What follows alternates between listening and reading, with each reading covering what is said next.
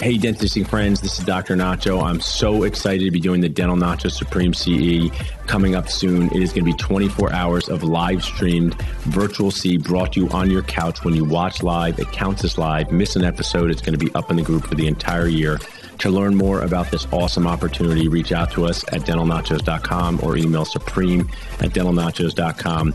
My number one amigo, Rob, is going to be one of the presenters for the Dental Nacho Supreme. It's going to be awesome. You're going to love it. It's going to be CE brought to you on your couch. Don't miss out. Welcome to the Dental Amigos podcast with Dr. Paul Goodman and attorney Rob Montgomery, taking you behind the scenes of the dental business world, all the things you didn't learn in dental school but wish you had. Rob is not a dentist and Paul is not a lawyer, but since Rob is a lawyer, we need to tell you that this podcast is for informational purposes only and shouldn't be considered legal advice. Listening to this podcast does not and will not create an attorney-client relationship. As is always the case, you should formally consult with legal counsel before proceeding with any legal matter. Learn more about the Dental Amigos at www.thedentalamigos.com. And now, here are the Dental Amigos. Hello, everyone. I'm Rob Montgomery. I'm joined, as always, by the head nacho himself, Dr. Paul Goodman. Great to be here, socially and virtually distanced from you, but great to be here with you, Rob. Good to see you, Dr. Nacho, and welcome everyone to another episode of the Dental Amigos. We're recording this episode on April 22nd, 2020. This is the sixth social distancing episode that we've done, Paul. And unfortunately, I'm fairly certain, not the last again. I know. Once again, we're streaming this episode live via Nacho Zoom CE on TV. Yeah, it's a real channel in here. It's a real channel, right? Yeah, I believe I think between, somewhere on Spruce Street in Center City, Philadelphia, there's like a whole network team there producing Nacho CE TV. I know. I like that. So this is our fourth installment of the dental world post-COVID-19, in which dental industry thought leaders will be sharing their thoughts and insights into where they see the dental business world going post-COVID, things that dentists should be doing and thinking about to prepare themselves for what's to come. For folks who missed our earlier episodes, I'm going to run down the list because I'm pretty proud of ourselves. Star-studded list, I know. So it's out there. Dr. David Phelps, Al Star McDonald, Jamie Amos, Dr. Mark Costas, Jonathan Van Horn, Dr. Desiree Yazdan, Dr. Sonny Pahuja, Kirk Burnrett, Colin Carr, Vivek Kinra, Tommy Newton, Jerry Jones, Thad Miller, Alan Schiff. So be sure to check out those episodes if you haven't listened to them already. They're episodes 66, 67, and 68. They can be found in all the usual podcast places, iTunes, Google Play, SoundCloud, or at the great Dental Amigos website, nice. www.thedentalamigos.com. Another crazy week, Paul, in this country, and I think maybe some more to come. I think, it's just an odd time. I'm getting weirdly used to this Philadelphia ghost town, like the M. Night Shyamalan movie. Now I'm used to it, and it's become the new normal's become the strange new normal is sinking in, and I'm looking forward to what it means to take some steps back towards the olden days of going to restaurants and coffee shops and things like that. I'm just kind of anxiously awaiting what that's going to look like. Yeah, me too. I'll be happy to substitute real happy hours and dinner parties for Zoom dinner parties and happy hours. I'm still happy to see my friends. However, there's no substitute for the real thing, I think, when it comes to this. Yeah, no, I'm totally with you there. And, I think one of my all-time favorite quotes comes from the beginning of Hunter S. Thompson's Fear and Loathing in Las Vegas. And I think you've heard me say this before, Paul, and certainly my clients have. When the going gets weird, the weird turn pro. And, I like that. We are. I know. And I think things are only going to get more interesting from here. I mean, I think we're very much a divided country right now. And in many ways, dentistry is a divided profession as to what, people are expecting and what their plans and expectations are. As far as what things are going to look like in the dental world when they open their offices back up in a meaningful way. For sure. I mean, we're still in a stage. I talk about the stages of circle of dentisting life, and we're just in the stage of uncertainty. First guest from the in the ADA is a practicing dentist and is going to help us with that because, this uncertainty is challenging to process for people who are used to a routine, used to solving problems. And, that's what we're here to do. Yeah, absolutely. So today's guest, we're going to kick it off with Dr. David White, who's a dental practice owner who currently serves as the vice chairman of the ADA Council on Government Affairs and chairman of the Nevada Dental Council on Government Affairs. And then we're going to talk to Gary Takis, Chad Wadinsky, Dr. Nathan Ho, and wrap it up today with Brian Hanks. So awesome. Starting with Dr. David White. He's a general dentist who graduated from the University of Michigan School of Dentistry, currently practices in Nevada. He owns 2 general dentistry practices and is the past president of the Nevada Dental Association and currently serves as the vice chairman of the ADA Council on Government Affairs. He's also the chairman of the Nevada Council on Government Affairs. In addition, he holds adjunct faculty positions at the University of Nevada, Reno and University of Las Vegas School of Dental Medicine, where he works with pre-dental students and admissions. And so without further ado, welcome, amigo, and thanks for being on the show. Hey, thank you, guys. I really do appreciate your time. After that star-studded cast, I feel very insignificantly, I don't know if I belong here. Oh, you do. You do. You're a rising star topping, David. I just said I had a really awesome opportunity to have David interviewed on Nachos. I think it'd be super interesting, David, if you just share with us what you do in the dental space, especially the ADA, just to set us up for Rob's questions. Because I didn't even know people like you existed, but look, we got a pandemic and now I know. Yeah, no. And this has been, a great time for all of us to come together. That's been the cohesive thought processes we've gone through here. So really what I do is I've been fortunate enough to have some doors open to me through the American Dental Association in leadership, and essentially was appointed to the Council of Government Affairs through my District 14, which is 7 states, and then got an opportunity to run for vice chair. And so essentially my council, or the council that I serve on or have the privilege to serve on, essentially is in charge of helping to create policy then that works to direct the lobby group, which represents all the dentists in the country. Gotcha. Yeah, that's great. And so what I'm really interested in talking about today, is really what is the ADA doing now, to help and support dentists and then I want to talk about what dentists can do to try to impact and affect the outcome of some of the government intervention with the profession. I mean, certainly there are people out there that have been critical in some respects of the ADA. I think sometimes I might be one of them who's asking some of the questions. So, maybe that's fair, maybe it's not. I haven't been too bad, David, I will say, but just challenging everybody in this world right now to think and be creative. But, if you can, talk to us about what the ADA is doing for dentistry and for the return of dentistry post-COVID, because obviously it's a crucial topic for all of our listeners. Sure. So what I think we've all experienced, when you're trying to help as many people as possible, you can't make everybody happy. And I know that you guys have experienced that on everything that you've done. You thought there was a great segment, but then maybe it wasn't, taken by everybody in a perfect way. So that I'm just going to lead off with that. So, right now, the American Dental Association, what I think that they've done the best job of doing is really speaking for everybody. And it's really the modality of practice that essentially comes down to that we're dentists, and that only through this crisis can we go ahead and help each other. As we moved away from now a overarching entity such as the American Dental Association providing immense amount of guidance or recommendations early on, what I feel is they've done an amazing job of kicking it back to states. Because as we've known, this has been a very political animal from the very beginning. And many of us that didn't play in this space have now learned that. And that if you didn't know about the political game or the savviness or who was in charge of going ahead and shutting you down essentially in dentistry, was it your governor? Was it your Health and Human Services? Was it your State Board of Dental Examiners, which were ultimately the folks that kind of restricted you down? Then you started to learn where you really stood within that state. Is it a Republican state? Is it a Democrat state? How does your state association work with your governor, or just dentistry as a whole being seen by the public in your state? So that's where I think the American Dental Association has done the most amazing job of pushing it back to the states, saying, folks, we went ahead and made some recommendations early Now it's back on you. And I will tell you, just so that I can speak about what my world looks like now. Last night, my governor went ahead and didn't give us any guidance whatsoever or any hints that we thought we were going back April 30th.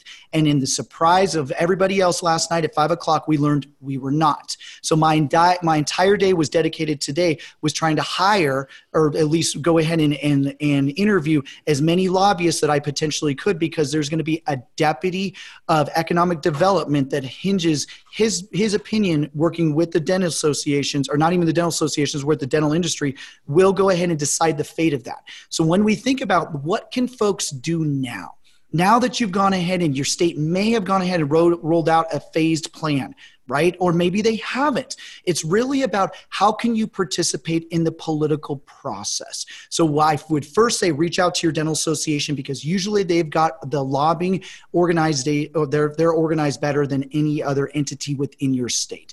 So can you offer some suggestions? Can you offer help? Can you meet with some legislators? Is a Zoom call? Is things going to go in there? The most important thing is for those legislators, those governors, and also the state departments to understand that we are going ahead and trying to get back to normal as safely as humanly possible for ourselves, our patients, and for our staff, so that we can resume sort of some sort of normalcy as much as possible. States like Texas, ready to go. States like mine, not ready to go. And David, that's just the world we're living in. Really great insight. Just because I'm unaware, you're trying to hire a lobbyist for the ADA, for your state. What does that mean? For my state. So really, folks, that's a great question. So we have lobbying at the federal level, which has done really well to get us as much of a seat at the table. And we've learned that, again, through the sausage making, that, it's a difficult thing to do. We also saw something that takes years to happen, they accomplished in days. And guess what? It didn't go ahead and end up like the way we thought it would, just like the EIDL grants. Right? It was sold to us $10,000 allotments, but then we learned in the middle of the night that it was going to be because of staff members. So for me, now it's back to the state. So I'm trying to go ahead and interview as many lobbyists that I can to help represent our Nevada Dental Association and work on messaging, work on representation, so that we can go ahead and put our best foot forward, and that I can present that to my board, the Nevada Dental Association, so they can make a decision who they want to hire in a short term and long term, because then we have a regulatory process which may be PPE driven. Might we have some things early? Might we have some things late? So it's a really complicated game as we start to work through the minutia right now. Yeah, that's interesting. And Mike, and obviously we are all kind of getting a civics lesson through this whole process in a lot of different ways. And obviously at the national level, when we talk about federal bailout money and, PPP, and whether that's adequate for dentists or it's really something that's consistent with the reality that dentists are facing, that's another topic for another podcast, David. But at the state level, obviously states do govern their own dentist. Dentistry is licensed through the states. There's not a national state board of dentistry. It's all done at the state level, with the governor obviously being the executive. What concerns me, though, when I hear that, and understandably it's got to be kicked back to the states. What concerns me, though, David, is, are all the states, fully, equipped, and when I say the states, the state dental associations, to deal with this? We're talking about, I even know from my business, my clients' businesses, what we're doing to kind of repurpose ourselves and sort of transition and evolve as to what services we're providing, literally in my office on a weekly basis. Some weeks we're talking about restructuring leases. Some weeks we're talking about, whether or not to lay people off. Take your pick now, or are we talking about refinancing loans, whatever the case may be. But when we start talking about state dental associations that have gone from being, sort of a more tacit, sort of friendly, like, hey, we're here to help, and it's a more community thing, to becoming what are really necessarily political, organizations, or they need to be, are they set up for it? And I'm going to suspect, just like everything else that we're finding out in the COVID, it varies from place to place. Certainly. And I think that more than anything, what the American Dental Association was able to do was recognize different strengths in the different states and bring folks together. So it was through the collaboration, because what we don't want to do is, as we start to reopen the states, I need to know everybody that's opening, all the messaging that they're doing, and what sort of strategy they're doing, so I can know that in my state, I can do this specific way as well. So to your point, was every state equipped exactly the same? Absolutely not. We've got state budgets that are different disparities with the number of staff that we carry, in-house lobbyists, contract lobbyists. I mean, we've got these huge disparity of things, but it was through the collaborative effort. And that's what I think I feel so appreciative to be in these spaces and represent, a new dentist, if you will, in this space. But it's been the collaboration, coming together, again, modalities, corporations, associations, independent dentists, public health. It's just been everybody coming together to say, I'm a dentist. How can you help me? I mean, at its time, I was worried about 1099s because, those were the folks that seemed to be left on the fringes. And what are we going to do for them? And I just constantly use the old adage, like my customer. If I'm thinking like my customer, what do they want to know? And then it was my job to message to them before they even thought about that thought in their brain, whether it was through a text message, whether it was a podcast, or possibly even through a video. For your state, David, I know our listeners and our audience like to know, Texas is going to be open, which I think the right word is less closed. Open is just not the right word. I mean, less closed is a better word to me, because it's not like, oh, now it's back to March 1st, 2020. We've talked about that. What makes your state not ready, their state ready? What are some factors that states are looking at? Because I'm just totally curious. Yeah, no, that is $1 million question. I can tell you that right now. I know that we have political politics that do play into it. So essentially, have we seen a little bit of a trend from some of the red states tend to maybe want to less closed? May they want to reopen a little bit more quickly with looser provisions? And the answer is probably overwhelmingly yes. Let's just be honest. Are we starting to see states that are purple or really, really blue like myself maybe want to stay a little bit more on the closed side and be a little bit more less aggressive, I guess is the best way to say it. And so, yes, so when we really go ahead and look at this from a big state, if we look at the map, could it be directly related to who the governors are, aspirational governor, what are they trying to do aspirationally? And then, of course, you have the metrics, which is the most important thing. What are their state medical directors or their COVID special task forces recommending to these governors? So a perfect example is we have not had as many cases in my state. We have not had the big influx of things that we thought we were. But again, our state has just, our direct state medical director and obviously our governor have made the decisions to keep us more closed with not even a date to start to move into phase one. Now that's got great anxiety for the members. I'm not even saying members, I'm just going to say dentists within our state. And so it's my job to try to get as many seats at the table for my board and for my Nevada Dental Association so that they can represent us in the best way possible. Rob stacks us up, David, where there's only one dentist and the rest Rob people. So you're my only dental person. So I'll hog a few questions because we have a question from our audience. This is a good one. Okay, we're less closed. Now what? So it says Indiana is going to be open on April 27th, and they can go back to routine procedures. But now we have aerosols and social distancing. Who's in charge of telling me, to a practice owner, you can only have this many people? People have to wait in their car. I have a good thing. What if people don't have a car? What if you're in a city? All those detail-oriented things, where do they come into play? What organization? The health department, the ADA, the CDC, or a combination? Well, I think we would always want to start with CDC.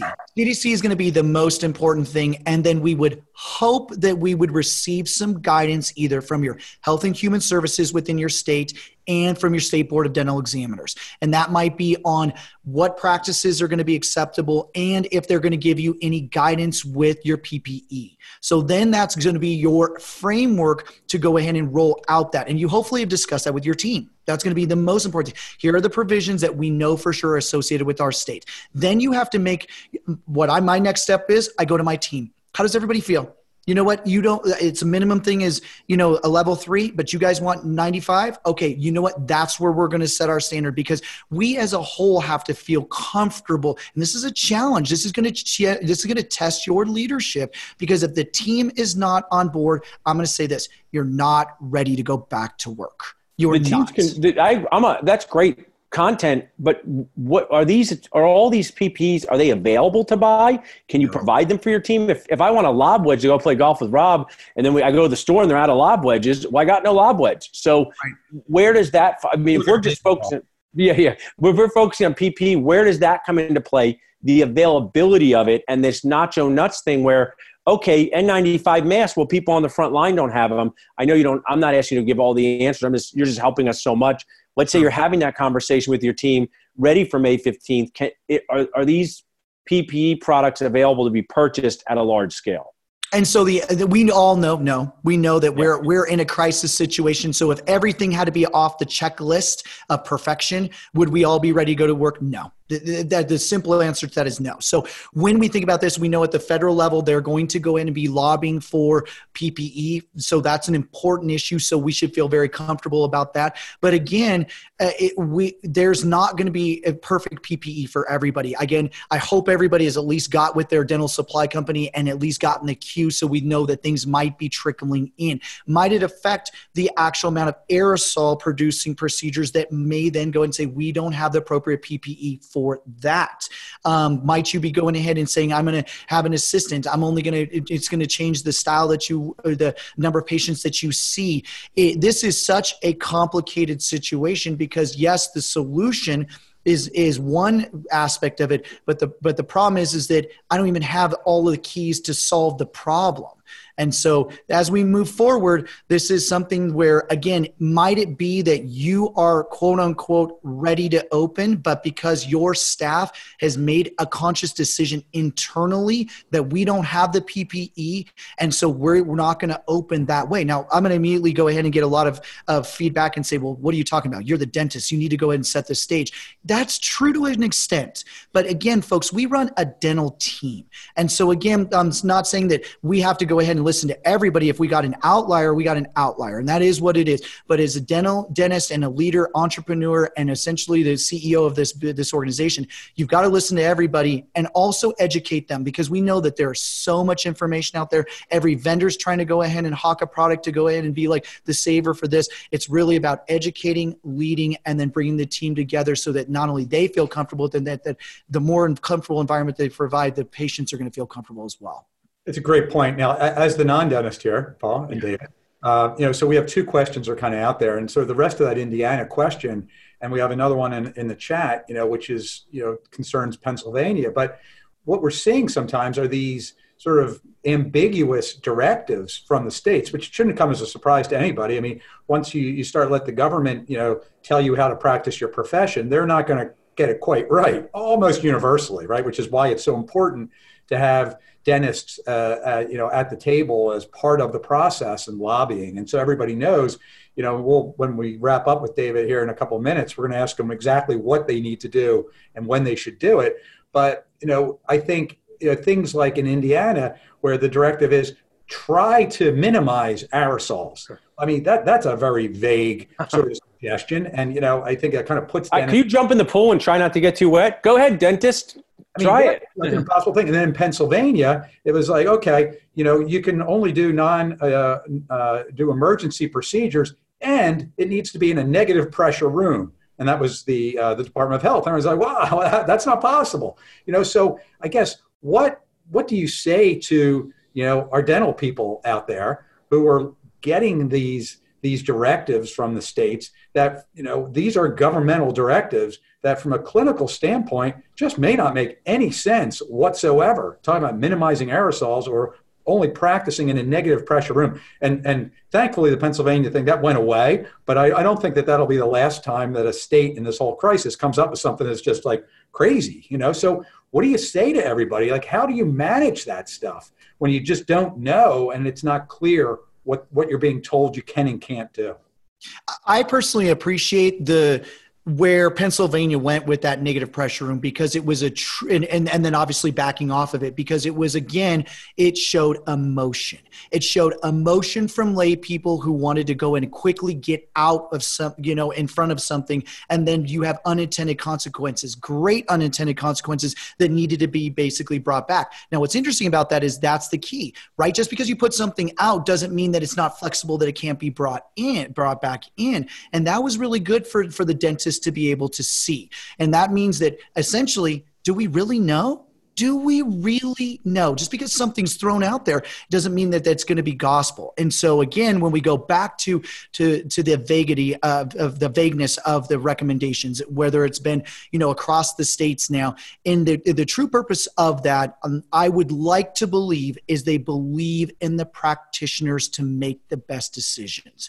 Of course, everybody, we're black and white. We want things to be, hey, here, the line is right here, but we are going ahead and hoping that the practitioner will make the best decision for himself. But again, we've got Louisiana that feels one way. We've got Indiana that feels another way. We've got Texas that feels another way. And so again, you're not going to be able to go ahead and work on that. What would I say to, if I was someone that was very much off the grid and didn't know? I'd contact my local society and say, what I need more further clarification on these guidances. Can you please direct me to either someone in your leadership or you feel that might be able to give a better recommendation? Because I do a lot of offline recommending to folks. And I think that has been very helpful because that personal conversation, because it may not just be PP, it may be, hey, I've got this staff member. Well, then we got a different issue there. So looking for a black and white answer, it's not going to happen globally. I would say contract your local society. There might be something that they would feel comfortable coming out and making a statement on as well. And not only that,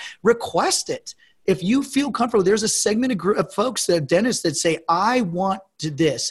Put it forth as a question or a request to your dental association or your society. Please help us out. Will you get further guidance in this particular area? Guys, folks, this is the world of feedback. If you don't ask, then maybe you're not going to be able to give that or be given that information.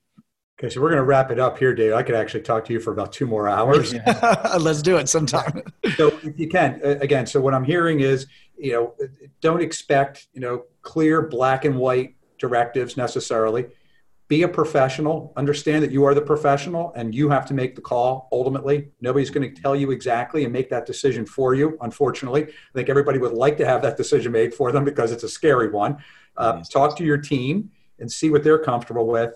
And then, what I think is really important, reach out to your state dental association, find out what you need to be doing. And I think that's going to be something along the lines of writing to Congress people, to writing to senators, writing to governors, and really taking the time to be, to do what is a grassroots campaign. And I will say, folks, no offense to Facebook groups, because I have a friend that runs a really big one, that, really you need to reach out beyond the dental sphere with your complaints with this. You need to educate the rest of the world, the patients, the government, the regulators. All these people don't know your profession like you know it, and you just have to do it. Otherwise, you're not going to like possibly the outcome that you get. Yeah, really great stuff, David. I just want to say one thing as the dentist is that I appreciate you sharing and all this, but I'm an owner of 2 practices, and when we talk about team, I don't know how to keep my team safe. And I haven't learned anything in the past 30 days of substance to keep that team safe. So I think we need a lot more work for practice owners and coaches to say, this is what you need to do to keep your team safe, because you have team members, and how do they socially distance in an office? What do you do when someone has a fever? What do you do when someone has a positive test? And I still feel like dentists are totally left hanging out to dry. And there's a lot of terms like decide with your team. And I'm the coach of the team, and I don't have data to decide what to do. So maybe that means not opening. I saw a hairdresser last night on the news say, I can open up my salon in Georgia. I can't pay my rent for my house. I can't pay my mortgage or my rent for my hair salon. I'm not opening yet because I don't know what to do for my team. And I feel I'm in a similar situation. So as we dig into this, I'm looking forward to learning, but I'm also looking for more than generalities, for specific safety mechanisms for my team and my patients. And I think you do a great job. Just don't stay quiet. Keep asking, keep requesting, because it's feedback. And I can't tell you, I appreciate that every time I'm pushed. So I appreciate it. Thanks, David. Appreciate it. David, thanks for taking the time. How can people get in touch with you if they have questions? Yeah, probably the easiest way is going to be right now is through Facebook, David White, DDS, and I think that's probably the easiest way, or you can go ahead and reach me through my email, which is David M. whitedds@yahoo.com. But I appreciate the opportunity to go ahead and shed some light on a very difficult topic and also get some tremendous feedback from you guys. So thank you. Thanks, David. Thank you so much, David. Thanks for taking the time. Thank you. Interesting, Paul. That one's been out there for me for a while. So it's great to hear what David's thoughts are and some suggestions. And I think, as time goes by, you're asking lots of great questions. You have to keep asking those questions. Yeah. And so do, everybody that's listening to this podcast, people in the Facebook group. There are a lot of people that need to know that this is not clear, and that when you lay out guidance that says, and I'm going to put guidance in quotes, that, try to minimize aerosol, right, that doesn't really solve many problems for a dentist. And, but the key is, go back to those groups. You have to go to your state dental association and say, look, who do I need to talk to? And who do I need to be sending emails, letters, and making phone calls? It's like old school Brady Bunch, right? Right. Yeah. Yes, exactly. Try to do the campaign. Otherwise, just let the government tell you how you're going to run your business. And I can tell you that's never going to be a good thing, as we're all experiencing now. So next up, we have a second time amigo, Gary Takis, who's back on the show. Gary Takis' passion is helping dentists to develop their ideal practice. Specializing in the business of dentistry, his unique in-depth knowledge of components of a successful practice have helped thousands of dental offices thrive in today's challenging business environment. And that was a challenge before. So we're going to talk to Gary about challenges after COVID. And everyone, in case people don't know who Gary is, which I find it hard to believe, but I'll keep going. Seminars are highly acclaimed audio and videotape programs he does. In-office consulting services have helped many dentists develop a more profitable and enjoyable practice. He's a familiar presence on the dental lecture circuit. He frequently addresses dentists and team members at national dental meetings, regional seminars, and study club meetings around the U.S. and the world. And although he's not a dentist, he owns a dental practice in partnership with Dr. Paul Nielsen. His practice is called Life Smiles Dental Care. And this practice serves as a learning and teaching laboratory for Gary to test these dental business concepts that he can apply in his teaching. And without further ado, welcome back, amigo. Hey, hola, amigos. Hey, Gary. Hey, it's great to be here. Thanks so much for the invitation to join the Facebook Live and podcast. Yeah. And I love the work that you're all doing. Thanks, Gary. David had some great questions and some great insight. And I wish I could tell you I knew exactly in my crystal ball, what the immediate future is. And unfortunately, I don't. However, I think if we keep asking the right questions, it's going to be helpful for sure. Yeah, gotcha. Yeah, for sure. I mean, if anybody had a crystal ball, I wish they would have told us this was coming, right? Yeah, exactly. You think? That was the time for the crystal ball. Where we go from here is sort of a fascinating thing. I try to tell myself it's fascinating because it makes me feel better. Yeah, right. It's like a fun game, but man, oh man, it's scary. Yeah. So Gary, things that are, changing, I think, most of our guests have universally agreed that the dental world is going to look different post-COVID than it did before. And I think in crises, we've all sort of acknowledged and heard and observed that trends get amplified. So things that were kind of starting to happen, we may see happening a lot faster now and going a lot deeper and a lot more painful in some respects. And one of those things, is really dental insurance and PPOs. And I know that that's something that you feel is important. And so talk to us and our listeners, what kind of things do you see changing and what should people be thinking about post-COVID when it comes to dental insurance? Yeah, Rob and Paul, thank you.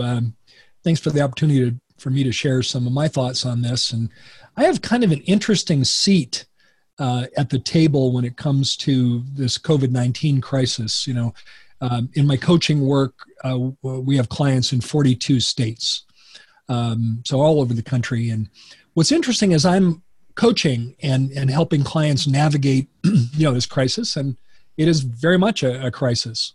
The seat that I have at the table is kind of interesting because on one side, I am noticing some clients that are, frankly, not being overly adversely affected by this. Now, that's not to say, first of all, being shut down and dealing with all this is not good for any of us, in terms of, and the pandemic, it came out of left field. It's not good for any of us. So I wish I could, sprinkle the fairy dust over our profession. And that's why we brought you on today, Gary. Yeah. Shoot, I didn't bring that.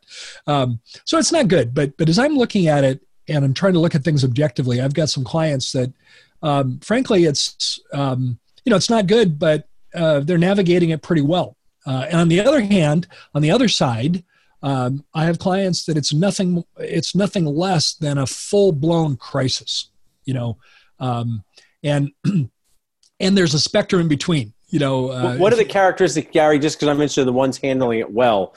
I know you're a runner, so if it was like, if they could, the 7-minute milers, which I know, for a recreational runner, that's good, right? What makes them handle it well? Because I find that interesting. I think the audience might know.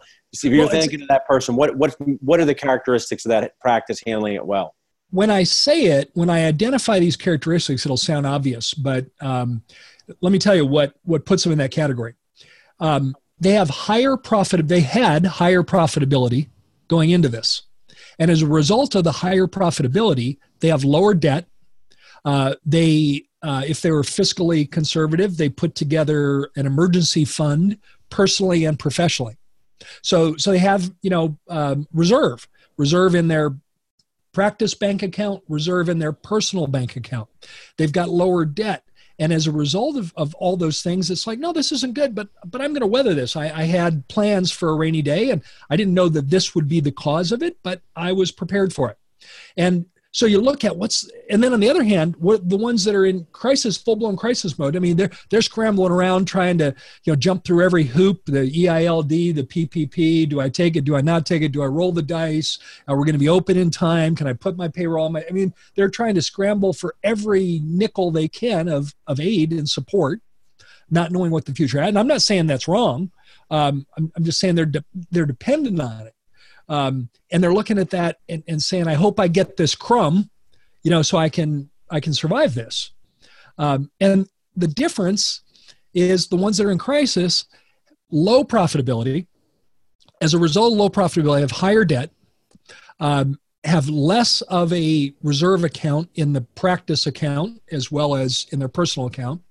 And as a result, they weren't as well prepared. And what's the biggest difference there?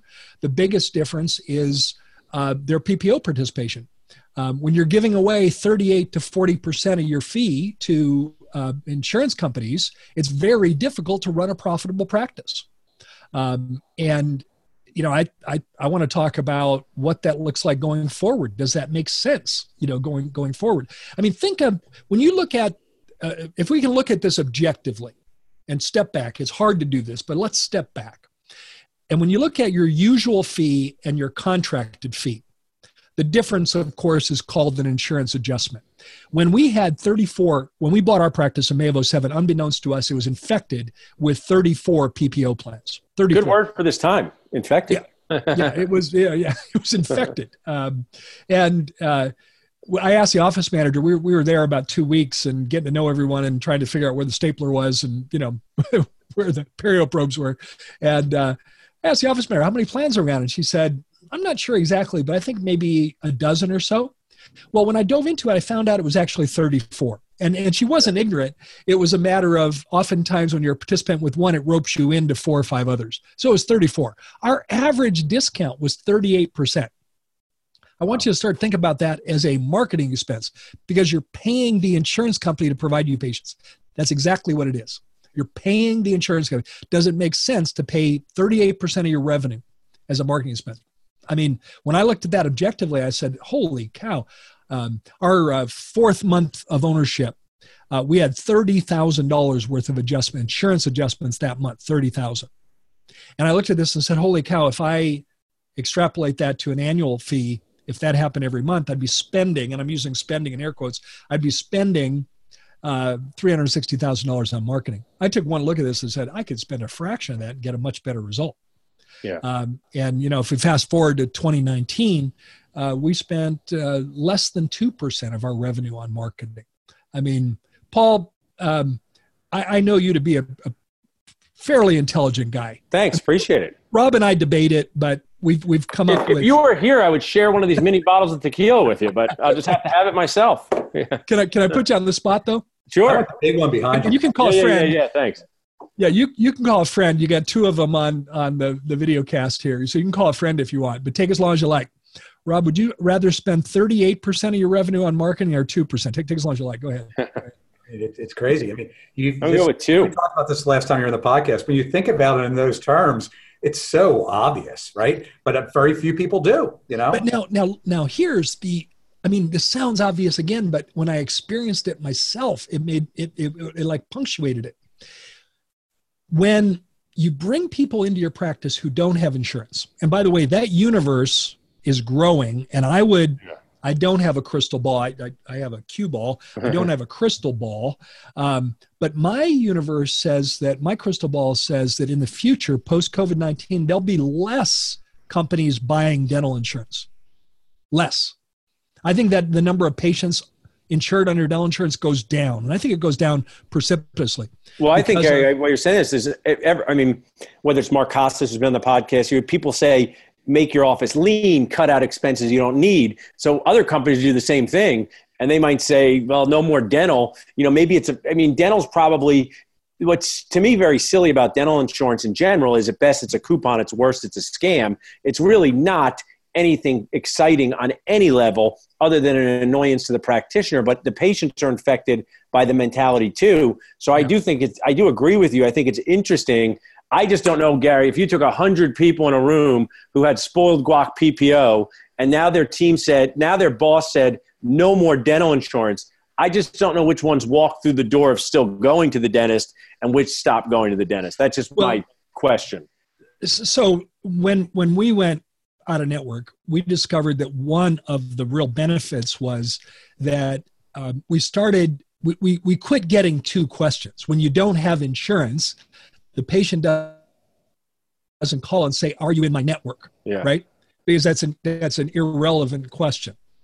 I mean, if I go to a Mexican restaurant, I don't ask them, can you show me your Chinese food menu?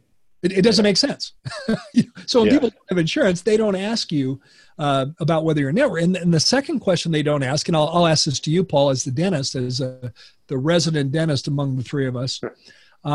They also don't ask you when you present treatment recommendations to them, they don't ask you, does my insurance cover it? Because they don't have any. Now, they might ask, like, let's say it's a missing second molar. The patient might say, Dr. Goodman, that tooth is, the missing tooth, you can't even see it. Why should I have this done? I think you would agree that you'd rather get that question than does my insurance cover it. Would you agree? Yeah, I mean, your points on this, and I think it's so important as we go through this is, why don't we just operate like literally every other business out there where people just pay for a service and decide what they want, small, medium, and large, basic, advanced, or not. And I mean, it's just what dentists have been thinking about doing for a long time. And that's why it's interesting. I mean, you own a practice, Gary. You consult with people how to get out of PPOs. I have a question. What are all the PPO insurances doing right now? Laughing that they get to keep all these premiums? Well, do you think the executives at Delta are, did I say that or was I just thinking? Yeah. Do you think the executives at Delta are having emergency meetings with their team talking about, well, you know what, Dr. Goodman and every other dentist in the United States is likely going to be spending more money on PPE moving forward. It's pretty clear. We don't know exactly what that looks like, but it's pretty likely that you're going to spend more on PPE than you did pre-COVID. So you know what? We need to sit down. I'm now playing the role of, the Delta executives. This is a fictional conversation, right? Yeah, fictional. Yeah. Fictional. It's complete fiction. We need to figure out how to pay Dr. Goodman more. Do you think they're having those conversations in any way, shape, or form now? No. And by the way, when companies come to them, I mean, who is the client of the insurance company? Is it Dr. Goodman? No, it's the people who buy their insurance for their customers. And that is? It's the HR department of the companies, yeah. And as they're finding, their economics challenged by COVID-19, they're going to go to Delta and say, I want to pay less. If we're going to stay with you as a client, we want to pay less for our premiums. So design a plan that results in us paying lower premiums and that trickles down into everything, which means that you'll get lower reimbursement as a provider. in that. But let me address the 5,000 pound pink elephant in the room. May I do that? Sure. And that is now the time to go out of network with PPOs? And the answer is no, absolutely not. And by that, I mean, I'm just going to pick a date. May 1st. Is May 1st the time to send your resignation letters off to however many people? No, that would be tone deaf. Paul, I enjoy music, but the only instrument I can play is my radio. Yeah. So I'm tone deaf. But you don't want to be tone deaf in this climate, in this environment. So the answer is no, now is not the right time. But here's something that I want you to think about. I think the three of us would agree that on multiple times a day, we say to ourselves, I can't wait till things get back to normal. I can't wait till things, would you agree? Yeah. Some way. I can't wait. But if normal to you as a dentist was that you worked your tail off for too little, that, you've got poor work-life balance. Dentists for years have been saying they have poor work-life balance. Well, we just solved it. You work like a mule in January and February and take March and April off. There's your work-life balance. Okay, I'm kidding, but the reality is, if normal was that you work too hard for too little. The ADA said the average practice overhead in 2018, which is the most recent year we have information, was 74%. And so if your overhead is 74% or in that range, you're working too hard for too little. You deserve better than that. So if you're working too hard for too little, you find yourself with poor work-life balance. You're tired of banging your head against the wall about people that only want things done if it's covered by insurance. Then I question whether indeed you want things to go back to normal. What if we use this time to look ahead and make the right moves so that at some point, when it's the right time, you can begin to craft a more ideal future for you. And I'm going to use the term less insurance dependence, not fee-for-service. And that's a difference. Yeah. Now, if your vision is to go completely fee-for-service, then far be it from me to step in your way. By me, go for it. And it can make sense in your practice, but it doesn't make sense for all. But I think you would agree, Rob and Paul, that maybe it's a practice that has a dozen PPO plans and they get it down to one or two. That practice is going to be stronger as a result of that. So the 5,000 pound pink elephant in the room is now, as in April 22nd, is not the time to say adios to the PPO plans. But there's never been a better time to put all the steps in place to be able to successfully do it when the time is right. Does that make sense? Did I address that? And I think it's good insight, because also as a practice owner like you, we've had plenty of disruption in our business model by dentistry being grounded, like me as a teenager. So you just cannot disrupt it more in your reopening and now saying, now we don't take your spoiled guac PPO. It's just going to be it's just not going to be a relationship builder at this time, but it's a good time, like you said, to be, as Rob would say, aware and purposeful about how you want your office to look moving forward.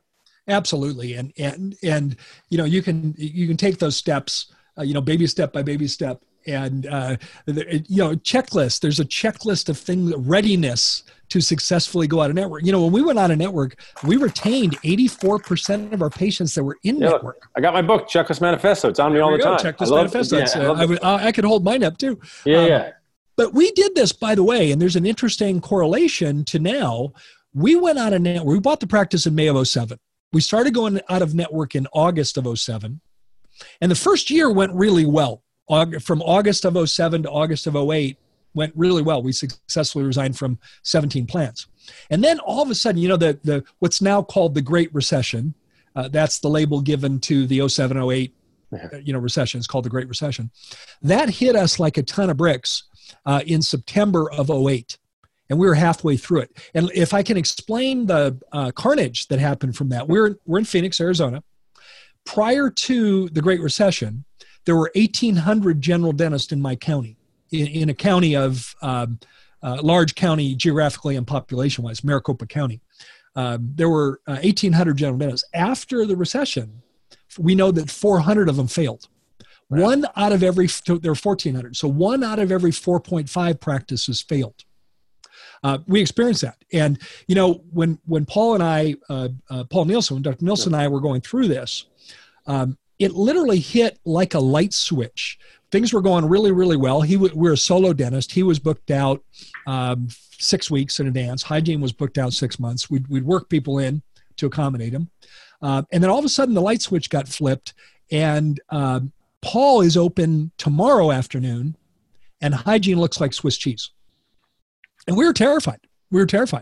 Paul and I called an emergency meeting between us, said, what do we do? And said, I don't know, Paul, I've been through some soft economic times, and I started in 1980. So I've been through a number of recessions and economic slumps, but nothing like this. And I said, let's step back and look at this. How has it gone so far with the 17 plans? He said, really well. I'm amazed how many people, you know, we're at 84% retention. And we're bringing in new people, you know, and things were going really well. And my undergraduate degree is in history, and I happen to enjoy everything related to history. And I don't know why I remembered this, but I happen to remember a rather famous Winston Churchill quote. And I said, Paul, Winston Churchill was famous for saying this during World War II, during the Battle of Britain, when they were trying to save the United Kingdom from bombardment. And Winston Churchill said, when you're going through hell, just keep going. And I said, what I mean by that, Paul, is let's just keep going. It's working pretty well. If it doesn't work, we can always go back and sign up for the plans. And he asked me a rhetorical question because he knew the answer to it. He said, we can do that, right? We can do that, right? I said, yeah, of course we can. And that's what we did. We just kept going. Yeah. And strategically, it turned out to be the best decision we could have ever made. We were terrified doing it, but it turned out to be the best decision that we could have ever made. And I wonder how much of that applies to today. That's a good point. But it's interesting, Gary. I mean, to me, what I'm hearing, and we're having this conversation with clients in a couple of different contexts, that this really is a fresh start in a lot of ways. So from a patient expectation standpoint, a staff expectation standpoint, everything in the world, all bets are off, you know, and I've had the conversation with clients talking about from an HR standpoint, without getting into the details of, you've got the cover to do and make changes. Like this is the time to do it. Nobody's looking at you saying, oh, you cut this or you change that. Like, in fact, everybody has an expectation now, patients, employees, the world, that things are going to change. So, you know, don't let them down, right? You are so right. You're so spot on with that, Rob. And you know, furthermore, and I'm going to share a perspective here that is both disturbing, but I hope insightful. One thing COVID-19 is shining a light on, and I don't think it's a particularly favorable light, is our current healthcare system. And by the way, no disrespect to any of our physicians and nurses and, you know, frontline healthcare providers. No disrespect. But it's shining a light on our healthcare system. And the light that we're seeing through the media, you know, is, you know, zombie apocalypse scenes of hospitals where people just wandering around. We're seeing, you know, beds in hallways. We're seeing, you know, tent hospitals with patients on cots. It's shedding a light on our healthcare system. And frankly, it's not a very favorable light. And again, no disrespect to any of our providers. They're heroes in all of this. But I think I see a future where more people in the population are going to be interested in going to a dental office where they're taken care of by a dentist who they know, a dentist and team who they know, like, and trust. And I believe there's going to be more interest in that than less. Because, you know, we don't want to just go to an office where every time we go, we see a different dentist. Every time we go, there's a different front desk team member. Where we don't know, we're in the back of our mind, we're thinking, do they really do everything possible to keep me safe here? Do they really? But, you know, Paul, I know if I went to your practice as a patient, that Dr. Goodman's going to take care of me like he would a family member. I mean, there's a good point too with that we've been talking about. I think there's just an opening for dentists in the nacho world, we're not allowed to say change because I think change is a negative word. We say modify. So we're going to change it. We're going to modify. So I think there's a real opportunity for dentists to modify their message. I mean, Rob has done it, and I, but mainly Rob has pushed forward this theme on our podcast of, you know, taking care of yourself mentally, nutrition wise. So maybe now, you know, is a personal trainer part of your mental health team? Yes, right? So why can't a dentist be part of your physical health team? And it might be easier to see a dentist and start to get insight. And I had an idea when we become less closed, because I don't think, I liked your term, there's no reopening of offices. We're just less closing along the way. Right. Maybe you have an exam day where there's no drilling and you just say, hey, let's get reacquainted. This could be, we may easily be 3 months out, right? So now it's a whole quarter. Hey, come in, Rob. We're going to take updated x-rays. We're going to take intraoral pictures. We're going to check out your mouth. No work's going to be done. Check in with you. That might just be a great opportunity to redefine a little bit or modify your role in patients' lives. Imagine, I don't particularly like the term teledentistry because I don't believe we do teledentistry.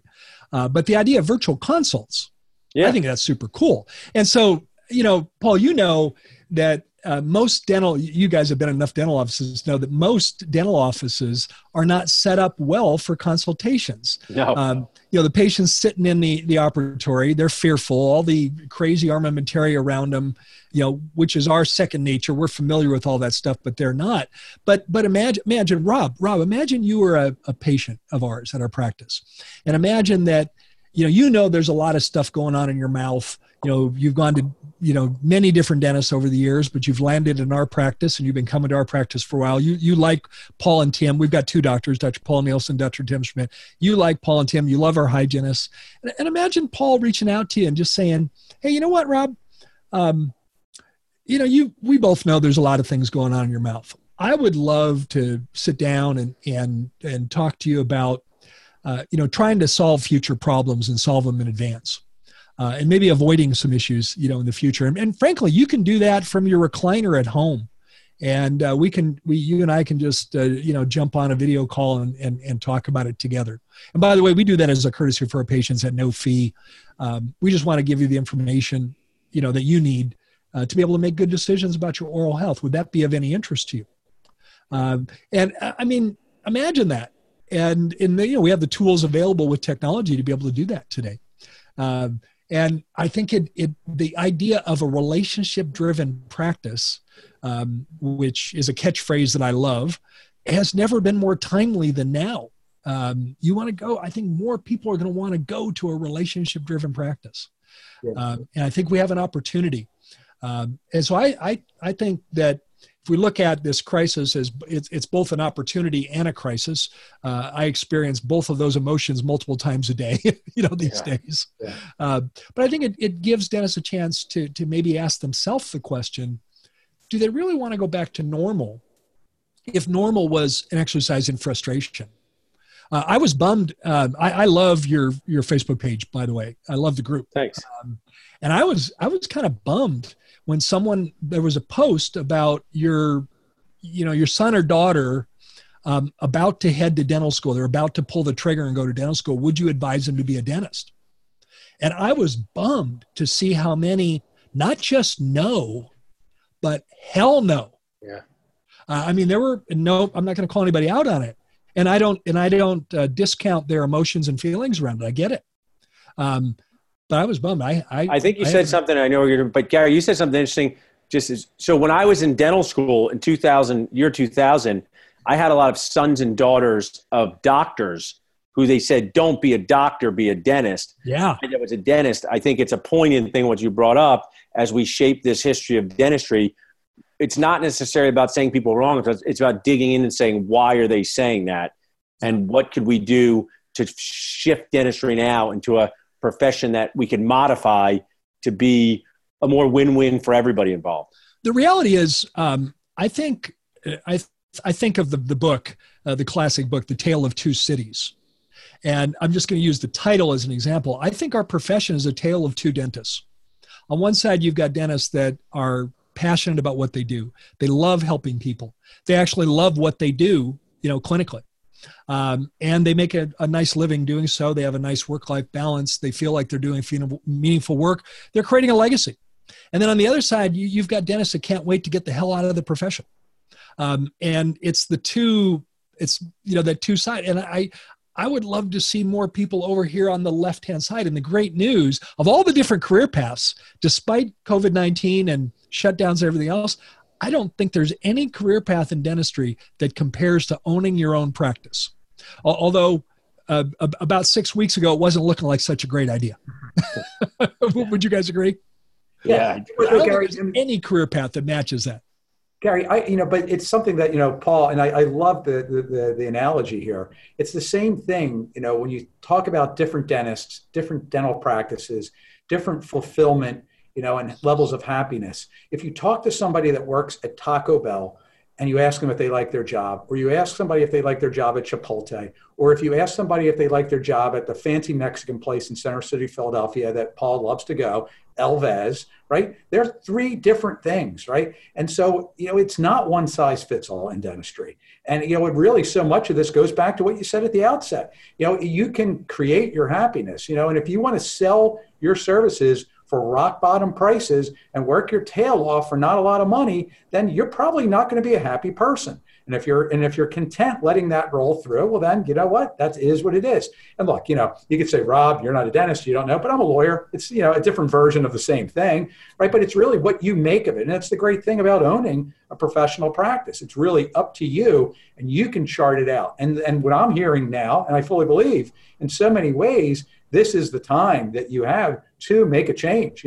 This is the Phoenix right here, and what are you going to look like after that? And I think, and there's so many things that we have similarities too, Gary, in that, we have people around the country, just like you, and this is definitely impacting people differently in different places. It's not just the practice itself and the level of profitability coming into this, it's also where they are, and we talk to people in Seattle, Phoenix, Houston, Miami, and New York, and everywhere in between. And it's like, 10 different planets, right? And what that's going to look like post-COVID is going to be very different. So, what I've been telling people all along is, it's good to look to what other people are saying in the industry, and whether we're talking about the impact from an economic standpoint or a disease control standpoint, or the impact that it's going to have on your particular practice, it's going to be different from place to place, practice to practice. And I think now more than ever, it's so important to take a step back and just assess what you're doing and where you want to go and how you're doing it, because, what worked before, may not work after, and what wasn't working before definitely is not going to work after. That's right. Hey, I want to thank you guys for what you're doing, not only in the podcast, but in your group and in everything you're doing. The discussion about fitness is so important, taking care of yourself and doing that. As you know, I'm a long distance runner, and I had a 50-mile week last week.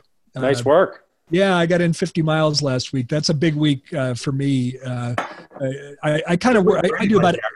I'm working on a 50-bottle month, so hopefully that I'm done with that. If you're an attorney, I'm going to advise you that may not be the best idea for your health. There you go. There you go. Hey, Gary, thanks so much for taking the time. Listen, guys, thank you. Thanks for all the work that you guys do. It's much appreciated. You're all in my thoughts and prayers for safety and good health. And thanks for thinking of me, and appreciate being part of this discussion. Thank you. Thank you, Gary. Hey, Gary, also for our listeners, how can people get in touch with you or learn more about what you do? The podcast is called The Thriving Dentist Show. The website is thrivingdentist.com. Come join us. I've had both of you on my podcast, Paul and Rob, and love the world of podcasting. We publish every Wednesday. Today, being a Wednesday, is our 433rd episode. Yeah, nice by the way, that's 433 consecutive weeks. I'm nothing if not reliable. But anyway, today represents, it's our 9th year. Today was episode 433. The episode we published today is all about what you should be doing now, as in April 22nd, for marketing. That sounds kind of counterintuitive. Why should you be marketing if you're not open? Or if you're less closed. Wait, what are you? Less closed. That's closed. It. Yeah. Okay. So we share some thoughts about what you could do so that when you're less closed, you can kind of hit the beach running. The other thing I think is really important is to realize that this whole thing is a marathon, not a sprint. Totally. I agree with you, Gary. And Thanks. if we can think about the marathon analogy and think long game, think long game. Then I feel like it helps us put some things into perspective. But I just want to thank you all for all that you're doing and helping dentists maintain a positive mental health, positive spirit, have voices to talk to, and respected advisors to be able to talk to and work through their concerns, because I feel like it's helping everyone at an individual level, and it's much appreciated. Thanks, Gary. You too. Appreciate it for all you're doing. Congratulations too on your 433rd episode in 9 years. I could tell our listeners, Gary was the original dental podcaster. Yes. So the absolute, the pioneer and the trailblazer in the space. And Paul, I will say that I think doing that for 433 consecutive weeks, I think is the number. That to me sounds harder than running 50 miles in a week. Yes, I agree. For sure. I got the nickname the Podfather, and that was it was either a respectful moniker or just someone was calling me an old guy. I'll go with either one. Thanks, Gary. You're perfect. Thank you so much, Gary. Thanks, guys. Take care. Good stuff from Gary. As always, yeah, great insight. I'd love to hear his thoughts and impressions on what's going on in the dental world. And, now more than ever, I think people really need to be listening to that message and looking to those people who are the thought leaders. That's why we're doing this podcast. For sure. I agree. Next on deck, batting third here on the post-COVID volume 4, Chad Wadinsky, an amigo of ours, regional director of practice finance for the Northeast for Lendeavor. And Chad works with first-time and existing dental practice owners who are looking to acquire practices in commercial real estate. In addition, Lendeavor provides lending solutions for investments in equipment, technology, renovations, expansions, relocations, additional location build-outs, as well as refinancing of practice and commercial real estate loans. This is Chad's first time on the show. Welcome, amigo, and thanks for being on with us. Thanks for having me, guys. Hey, Chad. Thanks for checking in with us. So everyone wants to know about money. So you're the third hitter, just like for the Mets. So it's an important slot. Yeah. And I will say, obviously everybody has been, and I'm going to say rightfully so, fixated on the PPP to some extent, because I think anybody that's, out here on the planet and in the business world needs to at least know what's going on with the PPP loans and that program. I think most people, or many people, I should say, are of the opinion that is not filling all the gaps that most business owners and small business owners have, especially the unique challenges that dentists and dental practices are facing. And, Paul, I think that it's important for people to really look to those PPP loans and those opportunities, whether they've received them yet or they're waiting or where they are in the process, that there are other alternatives that people need to be considering as part of, just the overall, arsenal for dealing with this. As you like to talk about the golf bag analogy, there's a bunch of clubs in the bag, right? And one of them might be the PPP, and maybe you're pulling that one out, or, there are other things that you need to think about. And, I think it's Chad and I, recently had a conversation about some things that he's doing with Lendeavor that I think, our listeners really need to be aware of, that, there's a conversation that you should be having with your lender now that goes beyond, can I have 2 months of forbearance or forgiveness on my loan? And that's why I really think I wanted to get Chad on today to talk about that. So Chad, if you can kind of, share with our listeners some thoughts that you have and some opportunities and some sort of best practices that, a dental practice owner should be considering right now if they have a loan or even if they don't have a loan on their practice. Yeah. So thanks for that, Rob. So you touched on a couple of things that I think most dentists have already started doing. That's really important. That was the deferring payments. Anyone who has a loan right now, it's widely discussed in the marketplace about mortgages and things like that have the deferral option. But when it comes to their business loans, some lenders do require that you call them up to defer your payments. And I think that's something that if anybody has not already done that, they should get in touch with their lender, whether they're giving them 60 days, whether they're deferring or forbearing. I know some lenders have said that they just have to tack the payments on at the end. Some are making it payable at the end of the deferment period. There's all different options that are out there, but first and foremost, that's what everyone should be doing. Take that back. First and foremost, everyone should be taking care of their families, and then secondarily, their staff. I know Paul's from a business standpoint. Right. Yeah. From a business standpoint. Next thing they should do is look at those deferred payments. And then obviously look at all the other expenses that come along with the practice, right? Your largest expense is always going to be that staff cost. And that really dovetails well into the PPP, and before that, the EIDL loan that everyone's really been focused on. My opinion on that, and this is my opinion, is just, it really isn't the magic bullet that everyone was really talking about and expecting it to be. And really, it's all about payroll, right? The idea that money is tied to your payroll, the forgiveness is only about payroll. Everybody was applying for it very quickly. I think, not speaking about any banks in particular, I think some of them had a rough go at this, and they're getting a lot of blame. But when you talk about some of the larger institutions, they had a ton of applications come in because they have a ton of small business clients. And I know a lot of people are really frustrated out there, and they want to get the PPP money. I think there's going to be more PPP money available, so that will come. But as you said before, there's other things that. But before you say it, Chad, great insight. So you're in New York, so part of me thinks that the PPP they're giving is like this bottle of tequila, but the one that you need is like that bottle of tequila. So for New York and New Jersey, I'm in New Jersey. Just to bring things into some things our audience I know would love to hear from someone like you. I have two questions. One, when you were talking, just to go back, if you're a practice owner, you own a practice 2 years, it's your dream, and you have a $7,000 a month payment, and now the COVID crisis come, what you're saying is, as a banker through Lendeavor, reach out to the bank and figure out if they can either skip these payments and tack them on at the end, or have to pay them at the end of the forbearance. But that at least gets some anxiety down of if someone's going to come and take their practice away. Am I hearing you right there? You're hearing that exactly right. Perfect. Exactly. And then my second one is, the PPP is driving me nuts, because first of all, we're closed. And why do I need this money if I'm closed?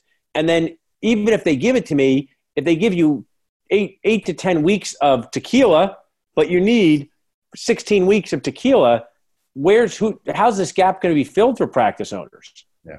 So you're right, Paul. I think it's driving everybody nuts. And the problem is that everyone was so focused on it, and now they're still focused on it and so scared about getting it. But it is that little bottle of tequila. The big picture thing that I think everyone should start looking at, and again, it's not just for their dental practice loans, really in their life, is look at all your obligations are out there and see what you could do with them. Right. So with a dental practice, as you said, I have a $7,000 payment on my practice. I have about 5 years left on that loan, and I'm sitting there waiting for my $45,000, $50,000, $60,000, $70,000 check that's coming potentially from the SBA for my PPP. But what I really should be thinking about is, well, how could I maybe restructure my debt or look at my debt and put it over a longer term and take that $7,000 payment down to a $3,500 payment? Or maybe I don't just have that $7,000 payment, I have the $7,000 practice loan, the $3,000 CAD/CAM loan, the $2,000 loan I got from when I got a chair, that all of those smaller equipment loans are on shorter terms. This is the perfect time to speak to a lender, whether it's the lender that you're currently working with today, or it's a new lender that's going to look to potentially refinance that, put you on a better term, lower your interest rate, potentially give you some working capital on top of that, right? Again, we're talking about those small bottles. It would be nice if you could refinance your loan and potentially get a big bottle of tequila along with your loan, so that. Well, I was hoping that was going to be the EIDL for me and my practices, that they'd say, here's this big bottle of tequila, pay it off over 30 years, here's 4% interest. To me, that was going to make me feel comfortable, because then I'd say, I got to keep these two practices going that require funding, even if there's nobody in the building, including us. So that's where, I appreciate you sharing some insight on that. If I could switch topics for a second, because it helps me and the people that I work with. Now share with us a little bit, what's the current status of people buying practices? If they have a deal on the table or they're looking to buy one, I get a lot of questions, is now a good time to buy? I've been saying the bank is like your mom as a kid. You couldn't do anything until your mom said it was okay. So you could come up with a bunch of harebrained stunts with your siblings, but your mom said, nope, you're not going down the hill on that wagon, right? So if you guys, when is the mom going to say, and you might not know, we are going to fund stuff, or what has to happen for that to happen?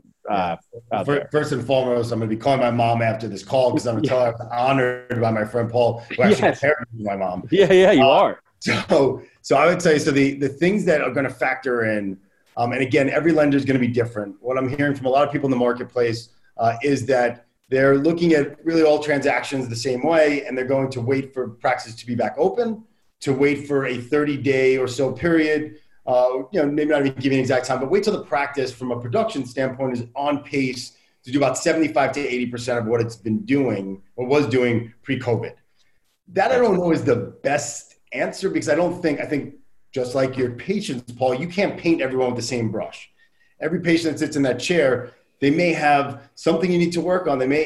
But it's all going to be a slightly different. So the way that we're looking at it, I know other lenders are looking at it as well, is really, I'd say there's three options that are out there. One, the first one is that some people are still looking to close before their offices open up. And that seems insane to, I know, a lot of people that are out there today, especially those of you that either bought one practice or you haven't even bought a practice yet and you're still associating. But there's some established doctors out there that have an opportunity to buy a practice, whether it was from a dentist that was looking to retire or it was a merger, and they're still looking to do that. And in that case, the doctors just would need to be extremely strong from a personal financial statement perspective, low debt, high liquidity, a lot of cash in the bank, and the deal would have to be strong, right? They're really covering all their expenses and almost like a 2-to-1 ratio. So every dollar they have in expenses, they're making $2 from their office. That'd be option one, but again, that's not happening a lot. The middle option, so not necessarily waiting for the practice to reopen, then waiting for a period of time, then waiting for the practice to prove that it's back on pace for 75 to 80% of revenue. There's a third option that I would say is in the middle of the two, and that's that some people are looking to close as soon as the practice is open. So really, they're kind of taking it out of mom's hands, to use your analogy, and we're putting it back in their hands saying, look, if you put certain things in place, or at least there are things in place already from the perspective of the doctor, again, strong liquidity, strong personal financial statement, very strong transactions, so we feel when the doctor takes over, they're going to be making a lot of money from that practice. But something specific to the loan that does help, and it does also go back to the whole refinancing thing that we were talking about a minute ago, is that a lot of lenders will offer deferred payments with new loans. So, even on whether it's a refinance or an acquisition loan, if you're getting into your practice and you're going to defer those payments for 6 months, then you give yourself that much more flexibility. So in some cases, we're looking at transactions where, again, strong doctor that's buying the practice, first-time practice owner, really strong cash flow in the practice they're buying, and they're deferring payments for 6 months. So it's been a situation where we feel comfortable. They'll open up. We're not telling them when to close, obviously. But if they choose to close a week after the practice is open, we're fine with that. Gotcha. Okay. Thanks for sharing that with us. I think it's really helpful to a lot of our listeners and me and people in this space doing that. Yeah, Chad. So just back to, when you were talking about refinancing. So let's just walk through that a little bit, what that looks like and some, potential benefits to a practice owner that has debt or doesn't have debt, right? And what that could do from a cash flow standpoint for them potentially. Yeah, so going to the latter, I mean, there are some dentists out there, obviously, that are in a fortunate position right now that don't have debt. I think that, the first thing I would do in that situation, if a dentist is just looking for some additional working capital and doesn't have any other debt on the practice, speak to your current lender. I know, speaking to a lot of my friends who work at other financial institutions, right now a lot of banks justifiably are focused on the PPP, and that's what they're not really accepting new applications. They're not focusing on things like lines of credit. But even talking to your current lender, seeing if that's an opportunity so that you can put that security in place and know that whether you need it today or, frankly, 6 months down the road. Because I think that's the other part of the PPP that people really were focused on, is that it is now as Paul said before, it's an 8-week program, whereas the idea of refinancing and restructuring your debt is really a plan for potentially the next 10 years.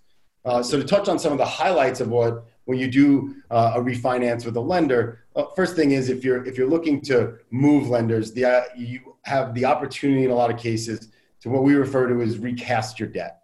So today I have a practice that's doing $1 million. When I purchased it, I purchased for $800,000, and now I have $500,000 left in debt, about 5 years to go, and my payment is about $9,000 a month.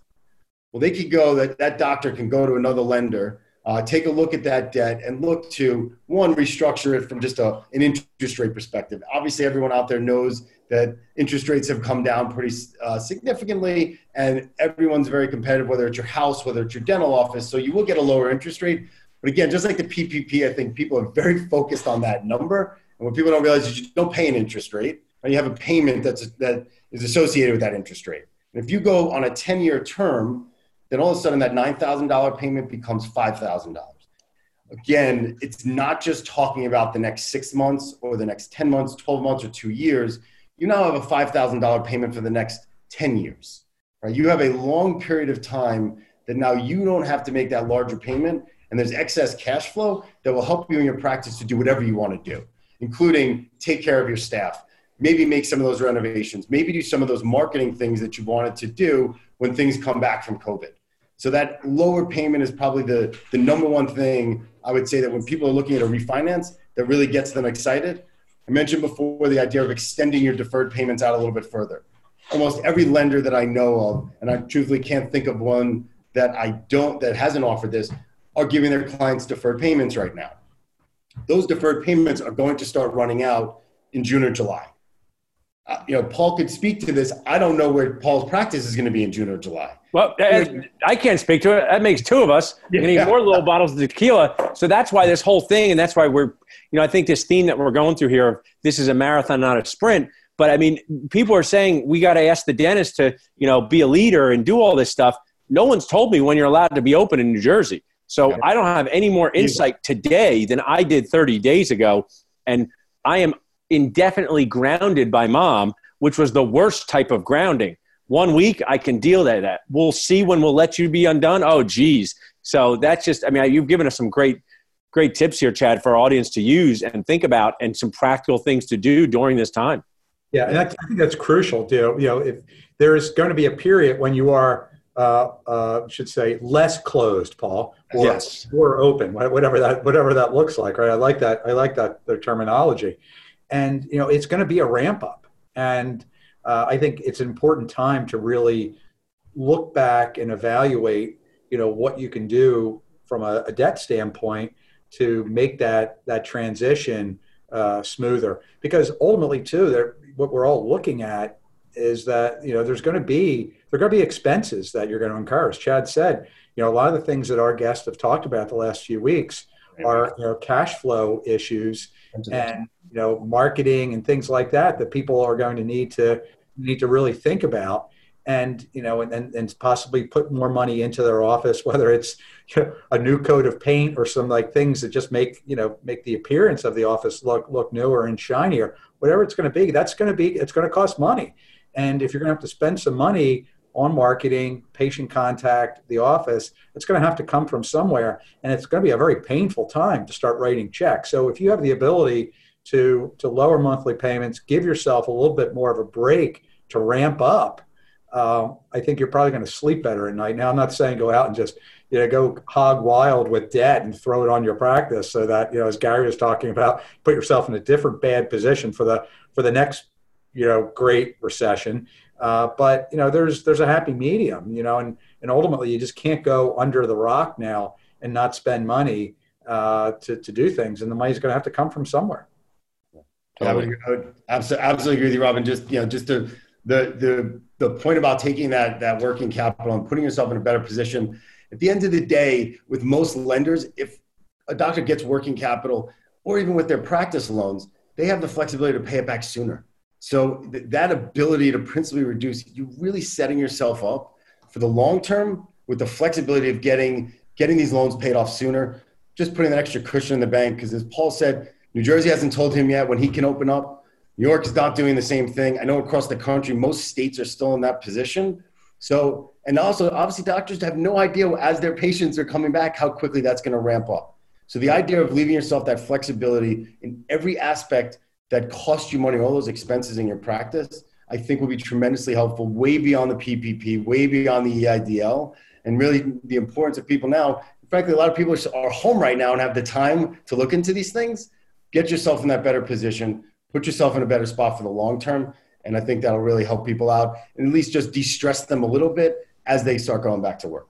That's great. Great advice, Chad. And, just to our listeners, you have the choice of trying to win the PPP lottery and sit and wait to get the email, or, take steps to actually control your destiny here and do the things that you do have control over. You can be proactive instead of reactive. And I think it's really important, as Chad said, it's a great time to really evaluate where you are and in every aspect, whether we're talking about cutting overhead, other expenses, and what your debt looks like and what your cash flow is going to look like realistically as we return this, in some whatever goofy return it is to whatever normal we were going to, and nobody knows. So it's good to have some powder in the chamber for that.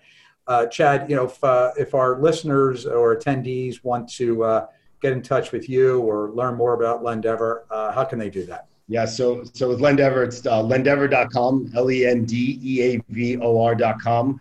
If you want to get in touch with me, it's just my first name. I am the only Chad at Lendeavor. So I think if they hire another one, it's going to be a real problem. But I am Chad at lendeavor.com. And then, honestly, at a time like this, Rob, I really feel like most people could use a conversation because, again, they're going through a lot of things in their lives with their practices. So I'll welcome phone calls as well for people who want to chat about what's going on. And my number is 646-265-3004. Thank you guys again so much. Chad. Appreciate it. Really appreciate all you do. Have a great rest of your quarantine there until we come out. Thanks so much, guys. Really appreciate what you're doing it here, and it was a pleasure being on here with you guys. Great, thank you. It's great to have the one and only Chad from Lendeavor. Yeah, I like that. There you go. One Chad. Hey, before we get Dr. Nathan Ho in a minute, I just want to speak to one of the comments out there, and this is something that we're going to talk about in the coming weeks. And as you and I kind of do the digest all this just great knowledge and information that a lot of our guests have shared with us. And I've heard grumblings of this where people feel like, oh, the overhead's going to go up. It's going to get more expensive to pay for the PPE. So the only choice we have is going to be to sell to a DSO. And while, David Phelps and Gary Takis both talked about the fact that it's going to get more expensive to operate a dental office, you don't have to give up on that. That's not your only outlet. And I will share before we bring Nathan on. I will never forget this. As an 8-year-old, my parents ruined my life by making us move. I was really distraught. But I said to my mom, "Why are we changing all the wallpaper and doing all this stuff for moving?" She said, "Well, we want to make it look nice for the people who want to buy our house." So whether you want to sell to a DSO or not, you're still going to have to get your practice going and looking as good as possible. You might as well go through those steps no matter what you want to do next, because you're going to need to do it to be successful in any endeavor.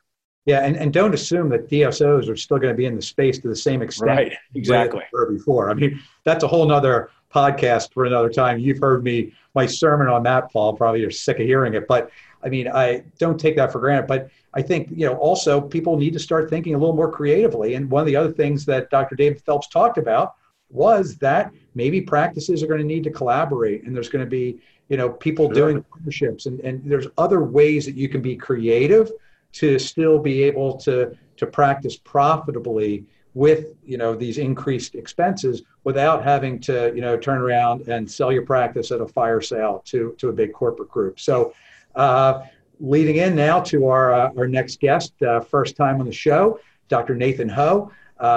Nathan is a serial entrepreneur, dental practice owner, and CEO of EnvisionStars.com, which is a patient engagement and marketing platform. As a practice owner, he understands what other practice owners are going through, especially during these times, Paul, and what it takes to build and maintain a successful business. Dr. Ho is known for his expertise in reputation marketing and referral generation. He helps practice owners acquire new patients and grow their practice by getting the highest return possible on their marketing dollars so they can enjoy more profits and have more freedom in their life. And we've had a number of guests, obviously, to date, Paul, have talked about the importance of marketing and staying in touch with your patients and patient communications as we're going through COVID and what it's going to look like after. So I'm excited to have Dr. Nathan Ho on the show to talk about that stuff and more. And welcome, amigo, and thanks for being on the show. Thank you so much, Paul and Rob. I am super excited, and thanks for the opportunity to be on your show to share some of my ideas and strategies. Yeah. We love it, Nathan. I started a watch party in your awesome group, Dental Win-Win. So, they'll get to see us talking with you there. Thanks for being here with us. Awesome. Thank you. I'm super excited, man. So let's just jump right in, Nathan. To start talking to our listeners, what types of things are you thinking about as a practice owner, and also a practice owner who has, a great acumen for, patient generation and marketing and reputation marketing as we roll through and hopefully depart soon from the COVID nightmare? Yes, if you don't mind, I would like to share a brief story about my practice and when I graduated from dental school real quick, because the main thing that I wanted to mention is we have to change our mindset, right? Because practicing dentistry in a couple weeks from now or in a month from now is way different from a couple months ago.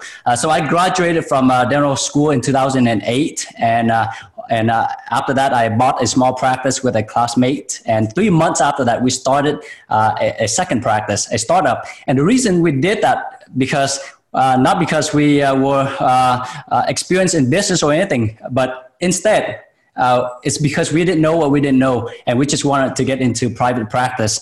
And so we struggled for about 2 years. And then after that, we figured out the marketing game for the first practice and started working with Dr. Michael Apanati, which is who's a very well-known dental consultant. And just a few years after that, our practice grew a lot, and we became financial independence. We pay off all of our personal and business debt. So basically, what business owners need to know is they have to change their mindset, right? The second thing is that they have to try to save as much money as possible and find ways to effectively market and communicate with their patients so they can attract more patients and generate more new patients from their existing patients. So that way they can grow their practice without having to spend a lot of money on marketing. Great insight there, Nathan, especially for you guys, sharing your startup story. Rob's a startup, does a lot of work with those startups. Now, as a practice owner now, like you and I are medium-aged dentists, you're early medium-aged, I'm later. What are you seeing with your practice? Like, what is your plan to get patients re-engaged when dentistry, I don't think the right word is reopen, like I've said. The right word is less closed.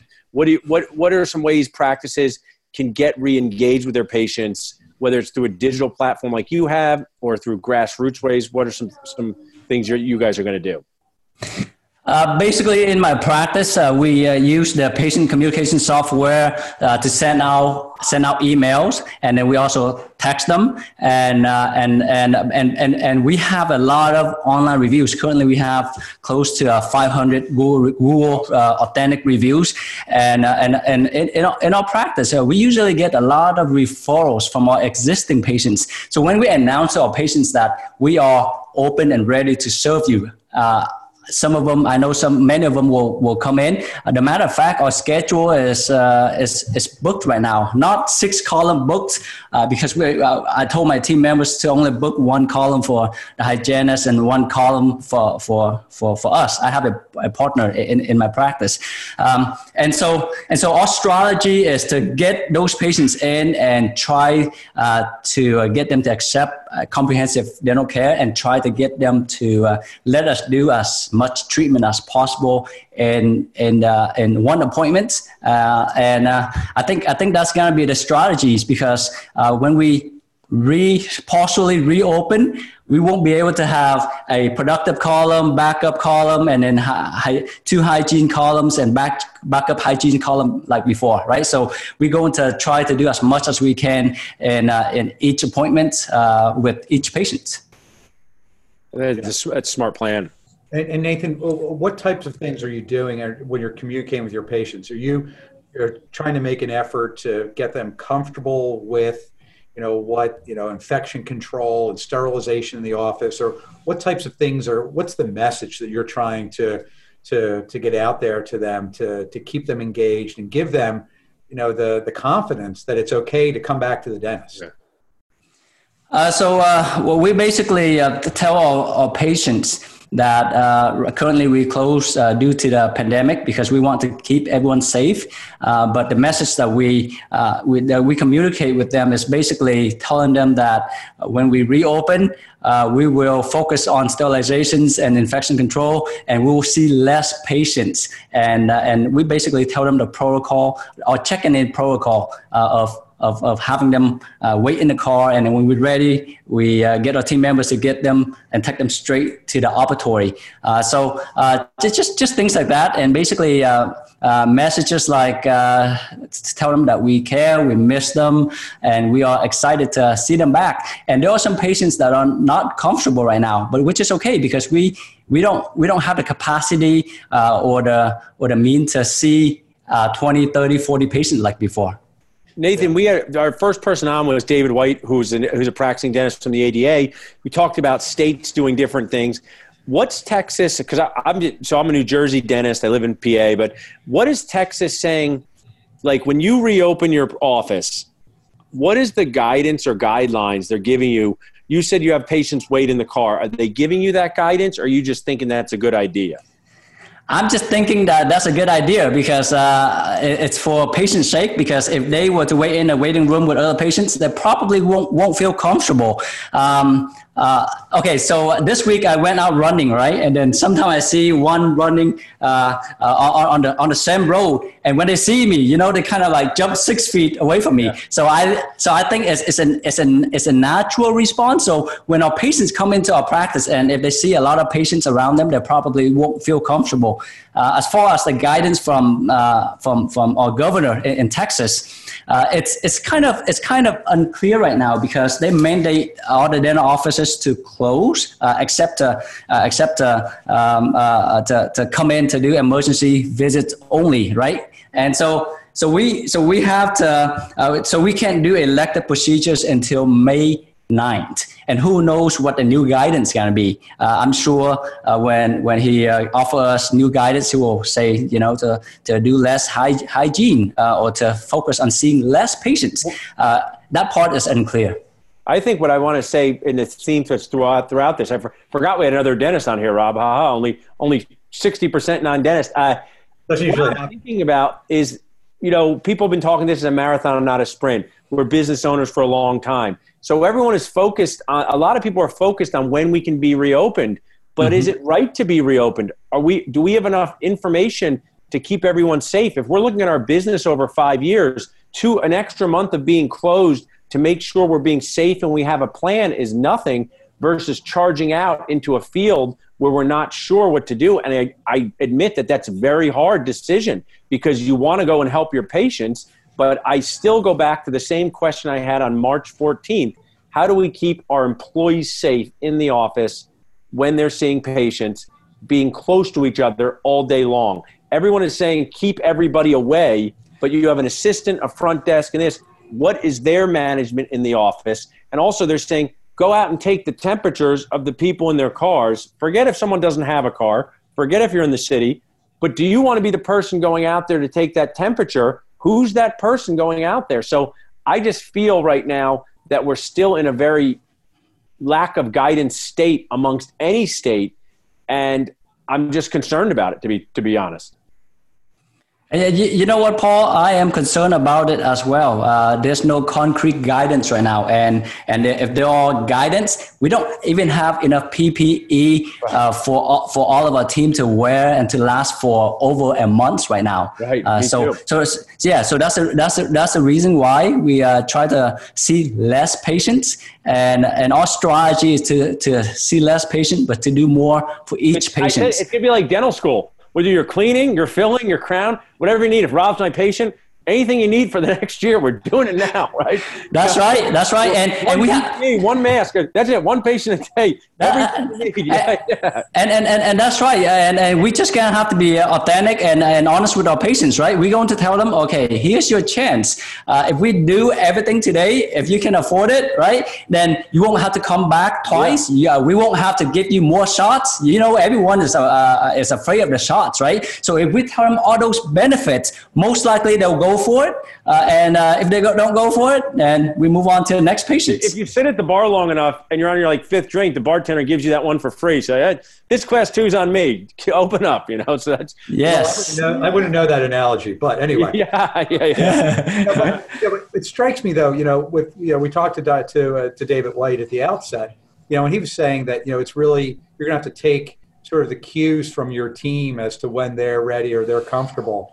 And I think it's going to be the same thing with patients. It strikes me as the only non-dentist on this aspect of the show right now in this conversation is I think that certain patients are going to have a higher tolerance for, we'll say, risk, for lack of a better word, and certain employees are going to have a higher tolerance for quote unquote risk.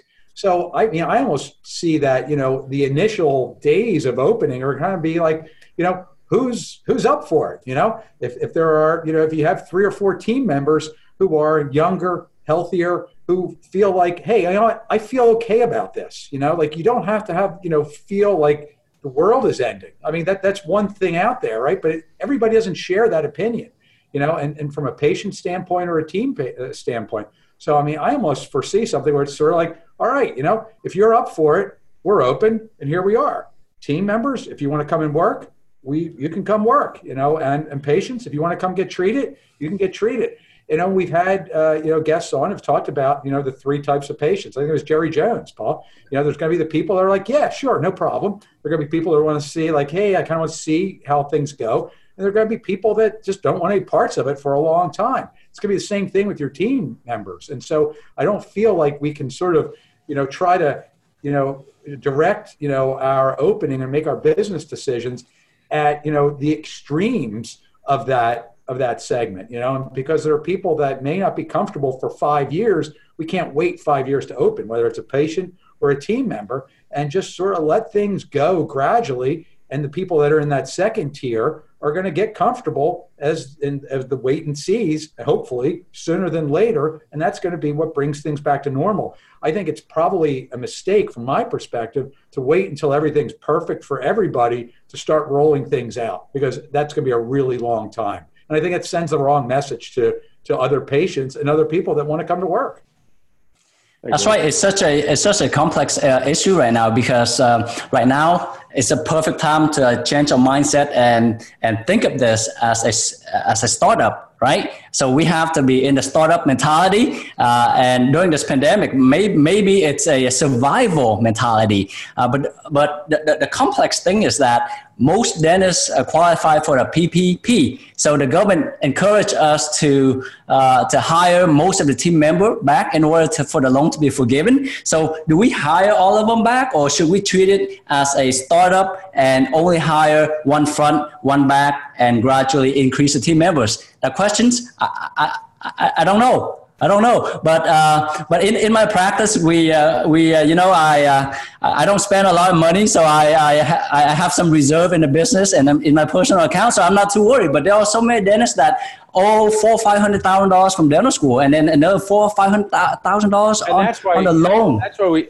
That's why they say, I think life is. We had Todd Fleischman on our podcast, good friend, and he talked about his practice that he has. And he said he got lucky. It was good timing, but he put himself in a position for good timing. But I'm willing to say, like you and I, Nathan, we're in different positions than someone who just bought a practice or just got out of dental school. So there's a lot of timing aspects in people's dental circle of life as to how they can navigate the next phases of this. And you're a great Facebook runner. I try to I want to try to embrace the whole community and figure out how we can help each person at each stage, because there's a lot of people who have done all the right business things and they don't have any personal savings because this is the stage where they're building things up. That would have happened to me at a certain time in my life. That's not now, right? But so the awareness of all the different people on this nacho plate is just a key factor in it to me.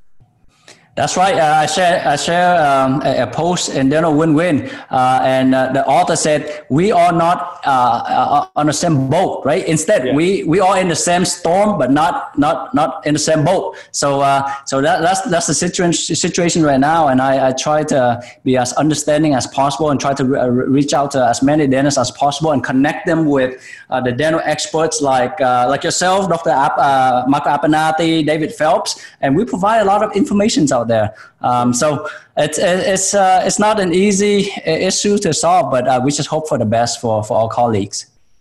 Yeah, I agree. Thanks. And I think it's important for people to really recognize that, and they're probably sick of hearing me say this, but I think it's a great way of putting it. You're in the same storm. I think we just say same storm, different boat. And that's really the case here. And when you're looking around for cues as to what you should be doing, it really just depends. It's practice to practice. Location to location, different regions of the country are impacted differently for sure.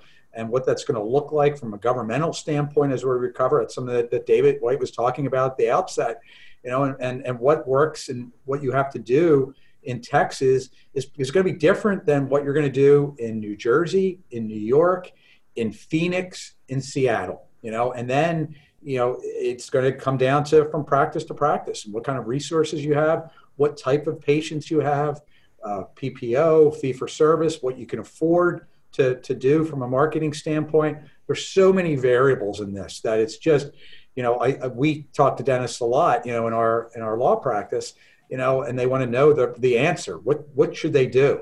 And there is not a one size fits all ever with anything. And this is the ultimate expression of that, and it's just really on a case by case basis. And, we said a couple of weeks ago, Paul, that, people are going to have to get comfortable with the fact that they're going to have to try some different things. There's not going to be certainty. Some things are going to work. Some things are not. And this is a time, as we said with Gary Takis earlier, this is the time to reinvent yourself. You really have the opportunity to flip the switch and try new things, because the expectation is that everything will change post-COVID.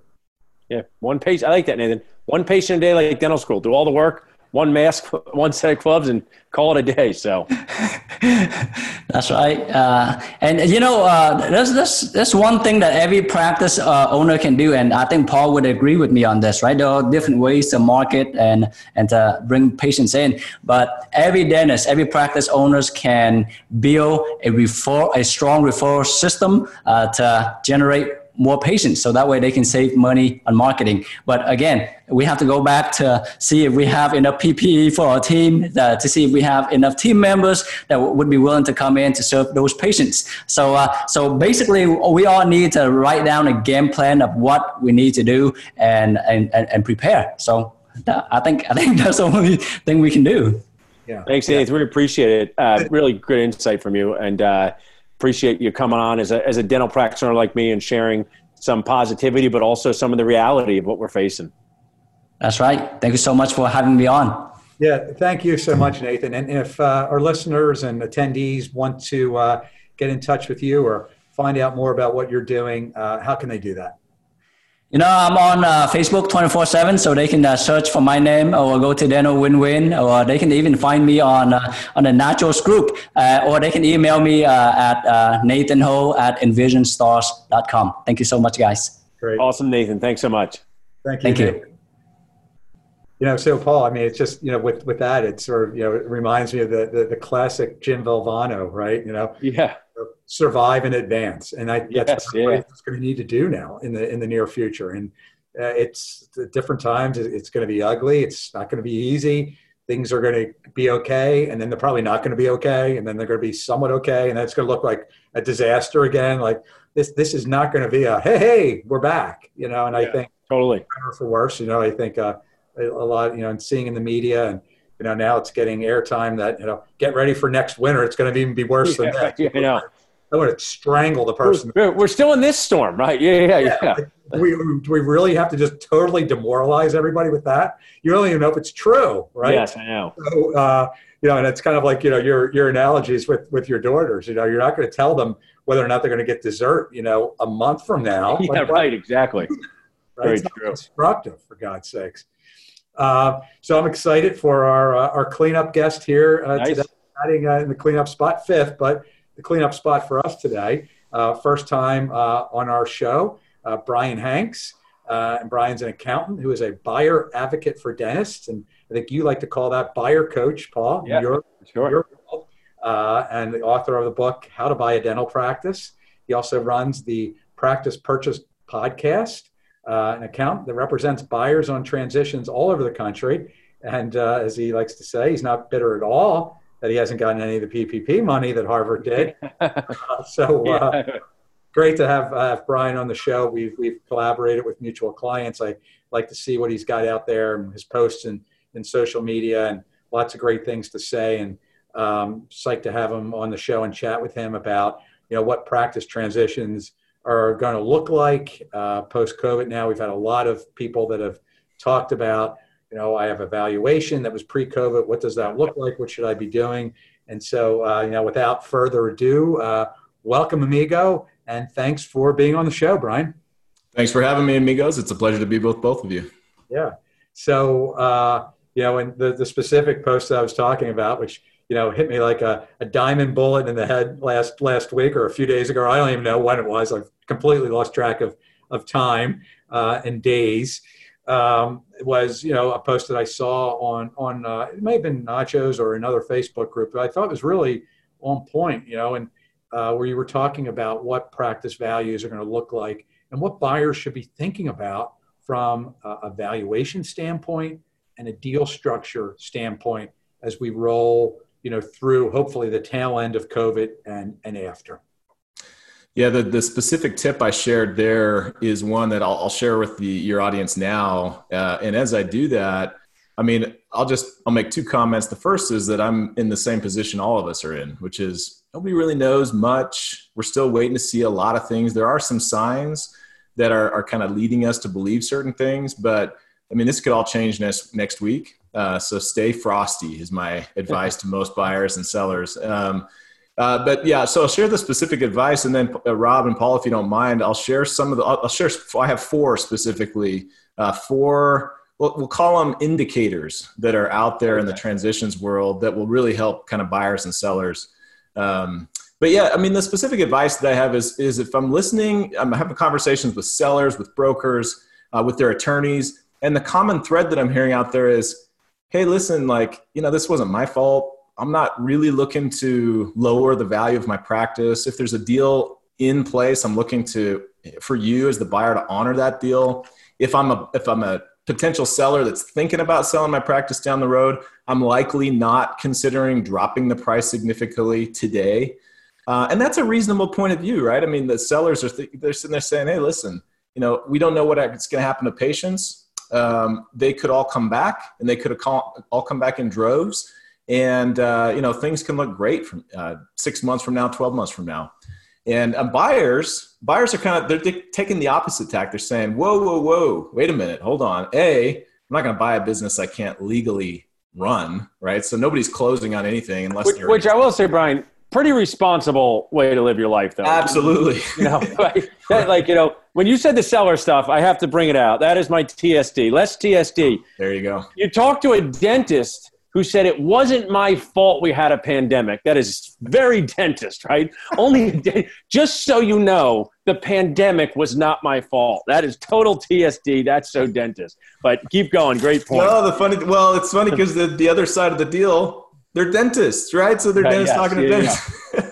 So the buyers, they have reasonable expectations as well. And essentially, my solution is this, and Rob, you referenced this. You can find the suggestion in a blog post I wrote. But it's, hey, listen, if you're a seller saying, my practice is still amazing, and if you're a buyer saying, gosh, I'm not really sure, there's a solution. And that solution is, is what I call a contingency. Just add a contingency clause to the sale.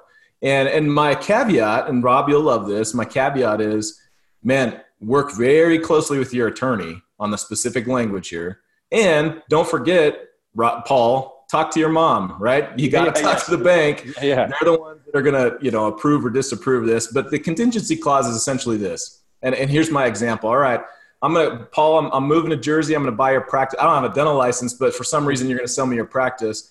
And I'm going to pay the dirt cheap price of $750,000.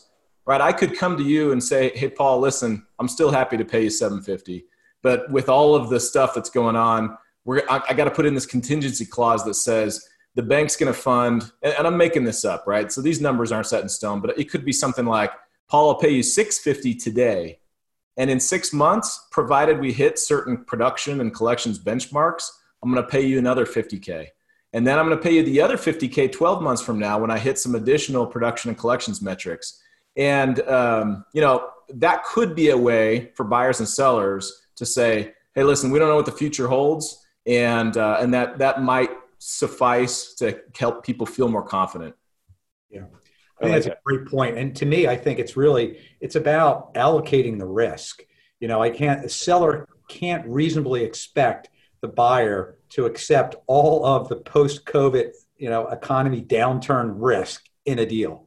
It's one thing if you want to wait 2 years to sell your practice until things, quote unquote, return to normal, that's one thing. But if you expect to sell your practice in, soon after, offices start to open up, before a track record has been established or reestablished, you can't expect to just drop your trash off on the buyer, right? And say, I'm sorry, it wasn't my fault. It becomes too risky because, my thought is, Brian, if you're looking at a practice that was, that last year grossed $800,000, what's that going to gross in the next 12 months? Is it going to gross 300, 600, 250, 500? I mean, it's almost like throwing a dart at a board. Like, I don't think any of us know, right?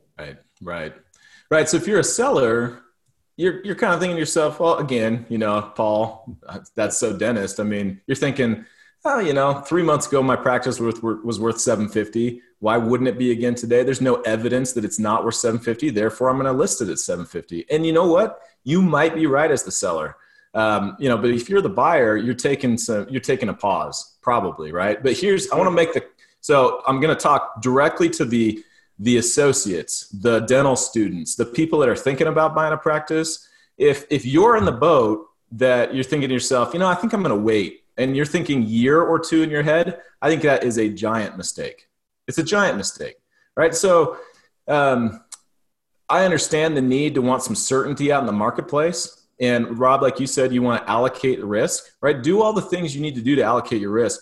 But if you put your career on pause for a year or two to maybe make sure that you feel okay about what's happening out in the dental landscape and, where production and things are on some practice you're thinking about buying, the biggest loss that you can never get back is your time. And if you think about, if we had, I don't know, like Reese Harper on or somebody, right? He would preach to us the value of compound interest all day long. And the real value of compound interest comes right towards the end of that graph, right? So if you lose a year or two of ownership, let's not talk about the compounding interest of your knowledge of being a business owner or your ability to effectively manage your staff or treatment plan to patients because now you're on the line to pay that practice note. I mean, let's set all that aside for a second. Let's just talk about the monetary loss that you're going to take to wait to feel better. I'm all about feelings, and I'm not trying to discount feelings. But if you are thinking about making a career move to either sell or buy your practice, let's keep numbers as a part of the conversation in addition to those feelings that you have. I mean, it's opportunity cost, and that's exactly. It's true expression. So, and with that, generally that type of structure we're talking about is, where you're going to have some sort of earn out or a seller note that's going to be forgiven, is a structure that DSOs have generally employed and do employ in deals. It's not something that we see as much in deals with owner operators. And so that brings us to a question I have. And I know you've got a few other points that you want to cover, so be sure to get them in. But when I have those conversations now with some people and I say, hey, you know what, you buyer really need to ask the seller to agree to some sort of contingency or some sort of earnout, a lot of times the initial response is, yeah, but what if they don't want to sell me the practice? What if there's somebody else that gets it? And so to me, this is one of the questions I have for you that we exchanged messages on. And, we'll save it for the big reveal now. Those people, those buyers are still wired into, they've been beaten down so much to like the pre-COVID seller's market where there's any half decent practice. There's 6 people in line that want it. And like, oh boy, I don't want to offend the seller. If I offend the seller, I won't be able to buy this practice. So Brian Hanks, Is it still a seller's market, or have we moved to a buyer's market where a buyer can, in good conscience say, hey, you know what? I don't have to agree to pay you that $750. You need to agree to this earnout because that's the reality of where we are, seller. You can't call all the shots anymore like you could 6 months ago. What do you think? I think that we're moving in the direction of more of a buyer's market. And I'm going to give you two pieces of evidence to back that up. And then I'm going to undercut my own argument with a third piece of evidence. All right. So, like a warrior, man. I love it. In true, I'm talking to an attorney, Rob. So in true attorney fashion, I have to say it depends. Right? Clearly spend way too much time talking to it. Yeah. For your own well-being. So if you're watching the live stream, if this gets turned into a podcast, you're not going to see this. But I was watching YouTube the other day, and they have those reveals where someone searches for an actor. Oh, nice! I like that. All right, so here's my first piece of evidence. I'm going to reveal it by taking the paper off my little whiteboard here. And my first piece of evidence is that 80% of the buyers out there are still totally eager, but 20% are not. And what's interesting is who are the 20%? Okay. 20% of the buyers out there that aren't eager. First, you're seeing the underprepared and those buyers who are reaching, right? They didn't necessarily have the 5 things every buyer needs, right? To buy a practice, you got to have easiest to hardest. You got to have a credit score over 680. You got to have good, clean credit history, no bankruptcies or short sales. You got to have production history, a year out of school in most cases, and then you got to have some cash. And in general, the rule is the lesser of 10% of the sales price or $50,000, where 3 months ago, 6 months ago, banks were saying, you've only got $20,000. We could probably make that work, right? Or you've been out of school for 6 months. We can probably make that work. Today, you're seeing the buyers that were on the edge, on the bubble, so to speak, of approvability by an underwriter. They're not getting approved today, right? And those are the buyers that are running scared to what I call the perceived safety of corporate jobs. And I use that word very deliberately because, a lot of buyers are coming to me and they're saying, hey, Brian, I just got laid off or I got furloughed or whatever. And I just realized that as an owner, my income can go down, right? It can absolutely go down. The ownership of a business is not a risk-free enterprise. But as an associate, my income can go to 0 tomorrow, right? So that's the risk reward that a lot of associates are realizing is out there. So I've got 80-20, right? 80% of the buyers are still eager and 20% are scared. And here's my second piece of evidence, Rob. I'll get my little whiteboard out. Okay, I like that. Okay. So you asked about DSOs, right? So I'm saying I've got up here buyers greater than DSOs, right? So, and what I mean by buyers is traditional buyers, right? Your traditional, I've been out of school for 7 years or less type of buyer. And my evidence for that is as I'm talking to banks, as I'm talking to brokers, as I'm talking to some of the DSOs out there, by the way, who, think that I'm a resource, which is a whole separate story. A lot of the DSOs are private equity backed, right? And what has the stock market done recently? I mean, it is gyrated like crazy. And, as we're recording this, it doesn't look too bad, but a lot of the private equity funds are scared. And beyond that, right, private equity backs some of these big DSOs. Most of the DSOs out there aren't that big. They're a group of dentists, or they're one dentist who really got, aggressive and wanted to get out there and buy multiple practices.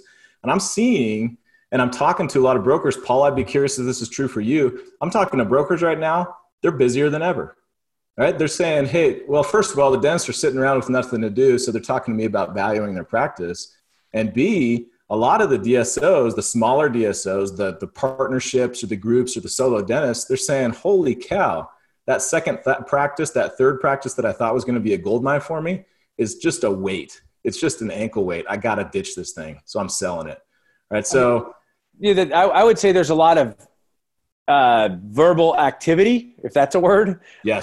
What people are doing moving forward, I'm not sure, but I think that's a good point. There's some verbal activity with people thinking of making moves. I think people could do weird things after this. I think some people are going to sell a practice you never thought they would. People are going to stay. So I would agree with that. So just to kind of recap, I've got two pieces of evidence that tell me that, there's plenty of buyers in the marketplace, but some of them have backed out. And now I've got, fewer DSOs and potential, people that were competing on deals. Yeah. So your traditional dental school 2-3 year associate buyer now has less competition. And now it's just simple supply and demand, right? I've got a roughly equal amount of supply. I don't know yet, Paul, if those verbal conversations are going to turn into actual practices listed, but I've got a roughly equal supply, less demand. Therefore, the buyers have more power than they did yesterday. Right. Right. For sure. And I think, a lot of people are sort of floating out, a lot of dentists, I should say, that, oh yeah, DSOs are just going to come in and buy up everybody. And that's it. This is the final, the final song for owner operators. To me, it's the exact opposite. I mean, I see a lot of them fleeing the space with a lot of distressed assets and vacant offices kind of available for people. And that's not all of them. And too, Brian and Paul, we talk about DSOs, as you said at the outset, Brian, there's no uniform DSO. Some of them are very well backed and well funded with private equity money. Some of them are kind of thin and over leveraged to begin with. Some of them are dentists that own 5, 10, 15, 20 practices. There's no sort of set, model for what they look like. But to me, the ones that aren't in it for the long haul to own and operate and run a profitable dental practice, it's just the challenges that they're going to be faced in the profession and owning a dental practice post-COVID are just going to be so great that if you're not really willing to make the sacrifice and go through all the blood, sweat, and tears to make this work and get it back on track, like you're just out of here. And most of them, they fall into that category. This is a financial investment for them. It's not their profession. It's not the business, and, somebody like Paul, like you and Jeff, you're going to make it work. You don't have a choice. Right. You got to do it. It's our practice. Whatever it takes. Yeah, you got to go back there and open up that closed beach bar and be like, is anyone serving margaritas here? So, yes, you're very right. Jeff's saying, like, you know what, Jeff? The ROI in 2021 on our practice are great. This is what we do. I should have practiced being better looking, but here we are, right? So that's it. I like that. So that's the second component on the reveal. Any more, Brian? Yeah, Paul, Rob, you kind of made my third point for me, and that is that buyers are just asking the question, right? They're saying, is this price right? Right? Yeah. They're just asking the question, right? So I don't know if that's a fundamental change or shift in the supply and demand out in the marketplace, but I will tell you that my clients, the buyers I'm talking with, the prospective clients, they're all more aggressive in asking that question. Whereas, 3 months ago, it was, great, I found this practice before some DSO did. Let me get an LOI in at above asking price so that I can reserve my spot in line, and I'm happy to do it. And versus today, they're saying, are you kidding me? You want me to pay how much as a percentage of collections or how much on EBITDA? And they're having that blunt conversation, all right. So here's my point why sellers may want to, have a little bit of hope, right? It's not a buyer's market for sure out there. And I've alluded to this already with my fourth point. And that is banks are just saying, hey, you need to get stronger, right? If you're a buyer, if you are looking at a practice to buy, you got to get, Chad was on and he was talking about how banks are, they're de-risking out there. Chad works with Lendeavor. I've talked with multiple reps at depository banks, right? Your B of A's, your Wells Fargo, PNC's, Columbia's. And they're saying, hey, first of all, if I have any time to allocate brain power to dental deals when I'm not dealing with PPP loans, I'm telling buyers that we're not lending as much as we used to. Right? B of A specifically is saying out there right now, and if there's a B of A person out there that wants to correct the record, this is just what I've heard from the lenders is, we were willing to go up to 100% of last year's collections before. And they're saying no more. They're saying we're going back to 85% of last year's collections and exceptions to that on a case-by-case basis. So deals are getting tighter and buyers are getting looked at and scrutinized a lot more frequently and a lot more intensely than they were in the past. So sellers can take some hope that it's not going to be a totals buyer's market out there.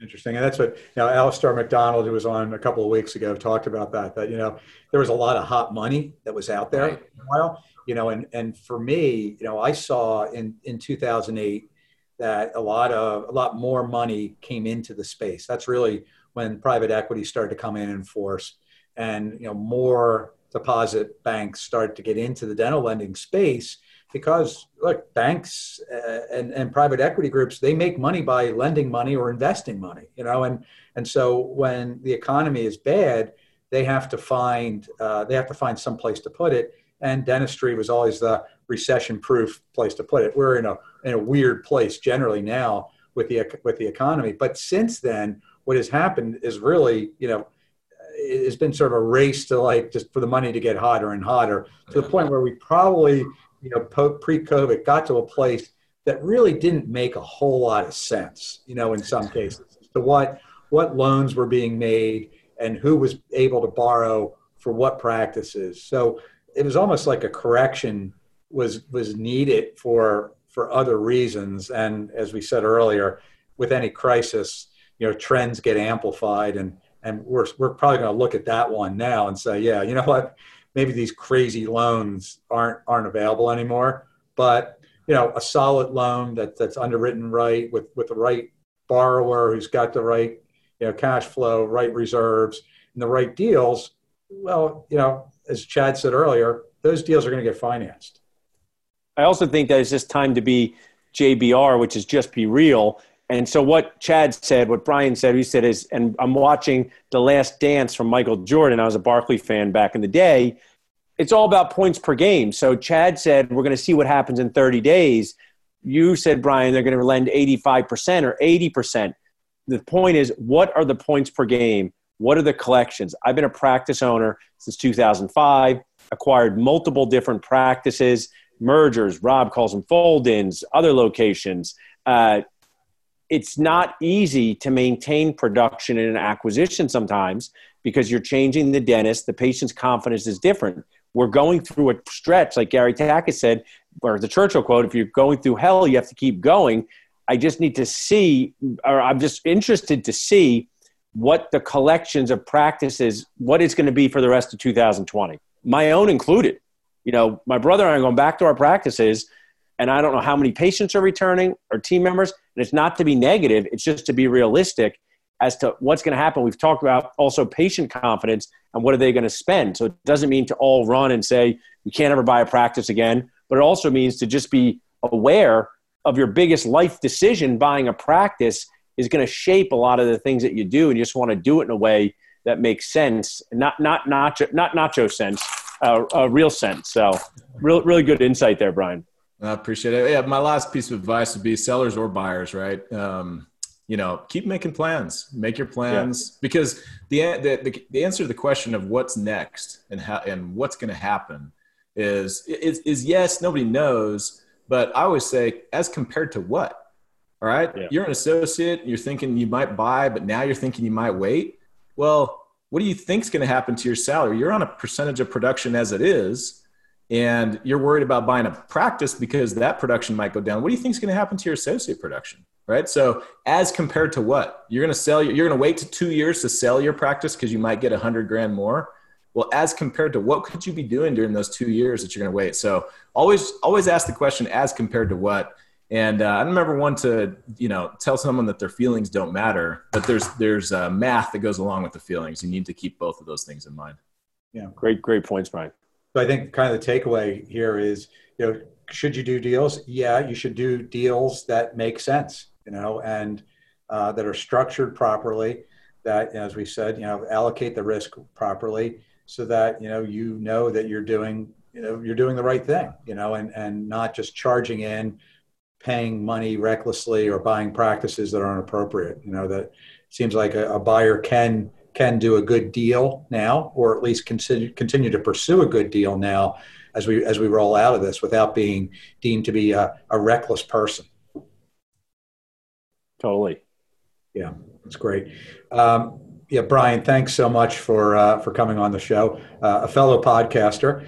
So I know you kicked off your podcast recently, and hope that's going well and you're enjoying it. I know Paul and I have had a great time with ours. And so for our listeners, tell them, what the name of that podcast is and how can they find out more about you and what you do for dentists? Well, thanks for the opportunity. Practice Purchased is the name of the podcast. It's a little different.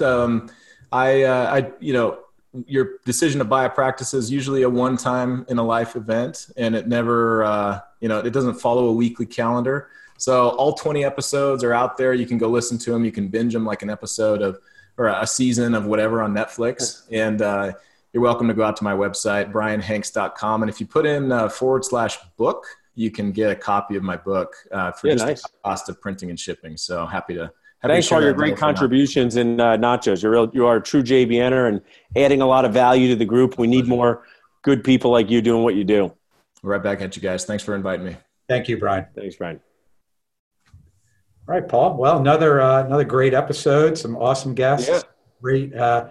Great thoughts and things for people to consider as they roll out of COVID. I thank all of our guests. I feel really fortunate that everybody's been, come on the show and taking the time to share their true thoughts and feelings. I think it's just really invaluable. And everybody out there, you have to think about what you're going to do and start making your plans or continue to make your plans because we're going to roll into a new world. And from talking to Gary, that may not be a bad thing, Paul. Yeah, I mean, the theme of it's not a marathon. It's a marathon, not a sprint, I think is important. Gary was using his marathon running. Each mile usually is different. I think people run a marathon at, 26 7-minute miles, but they don't, right? Different miles are different paces.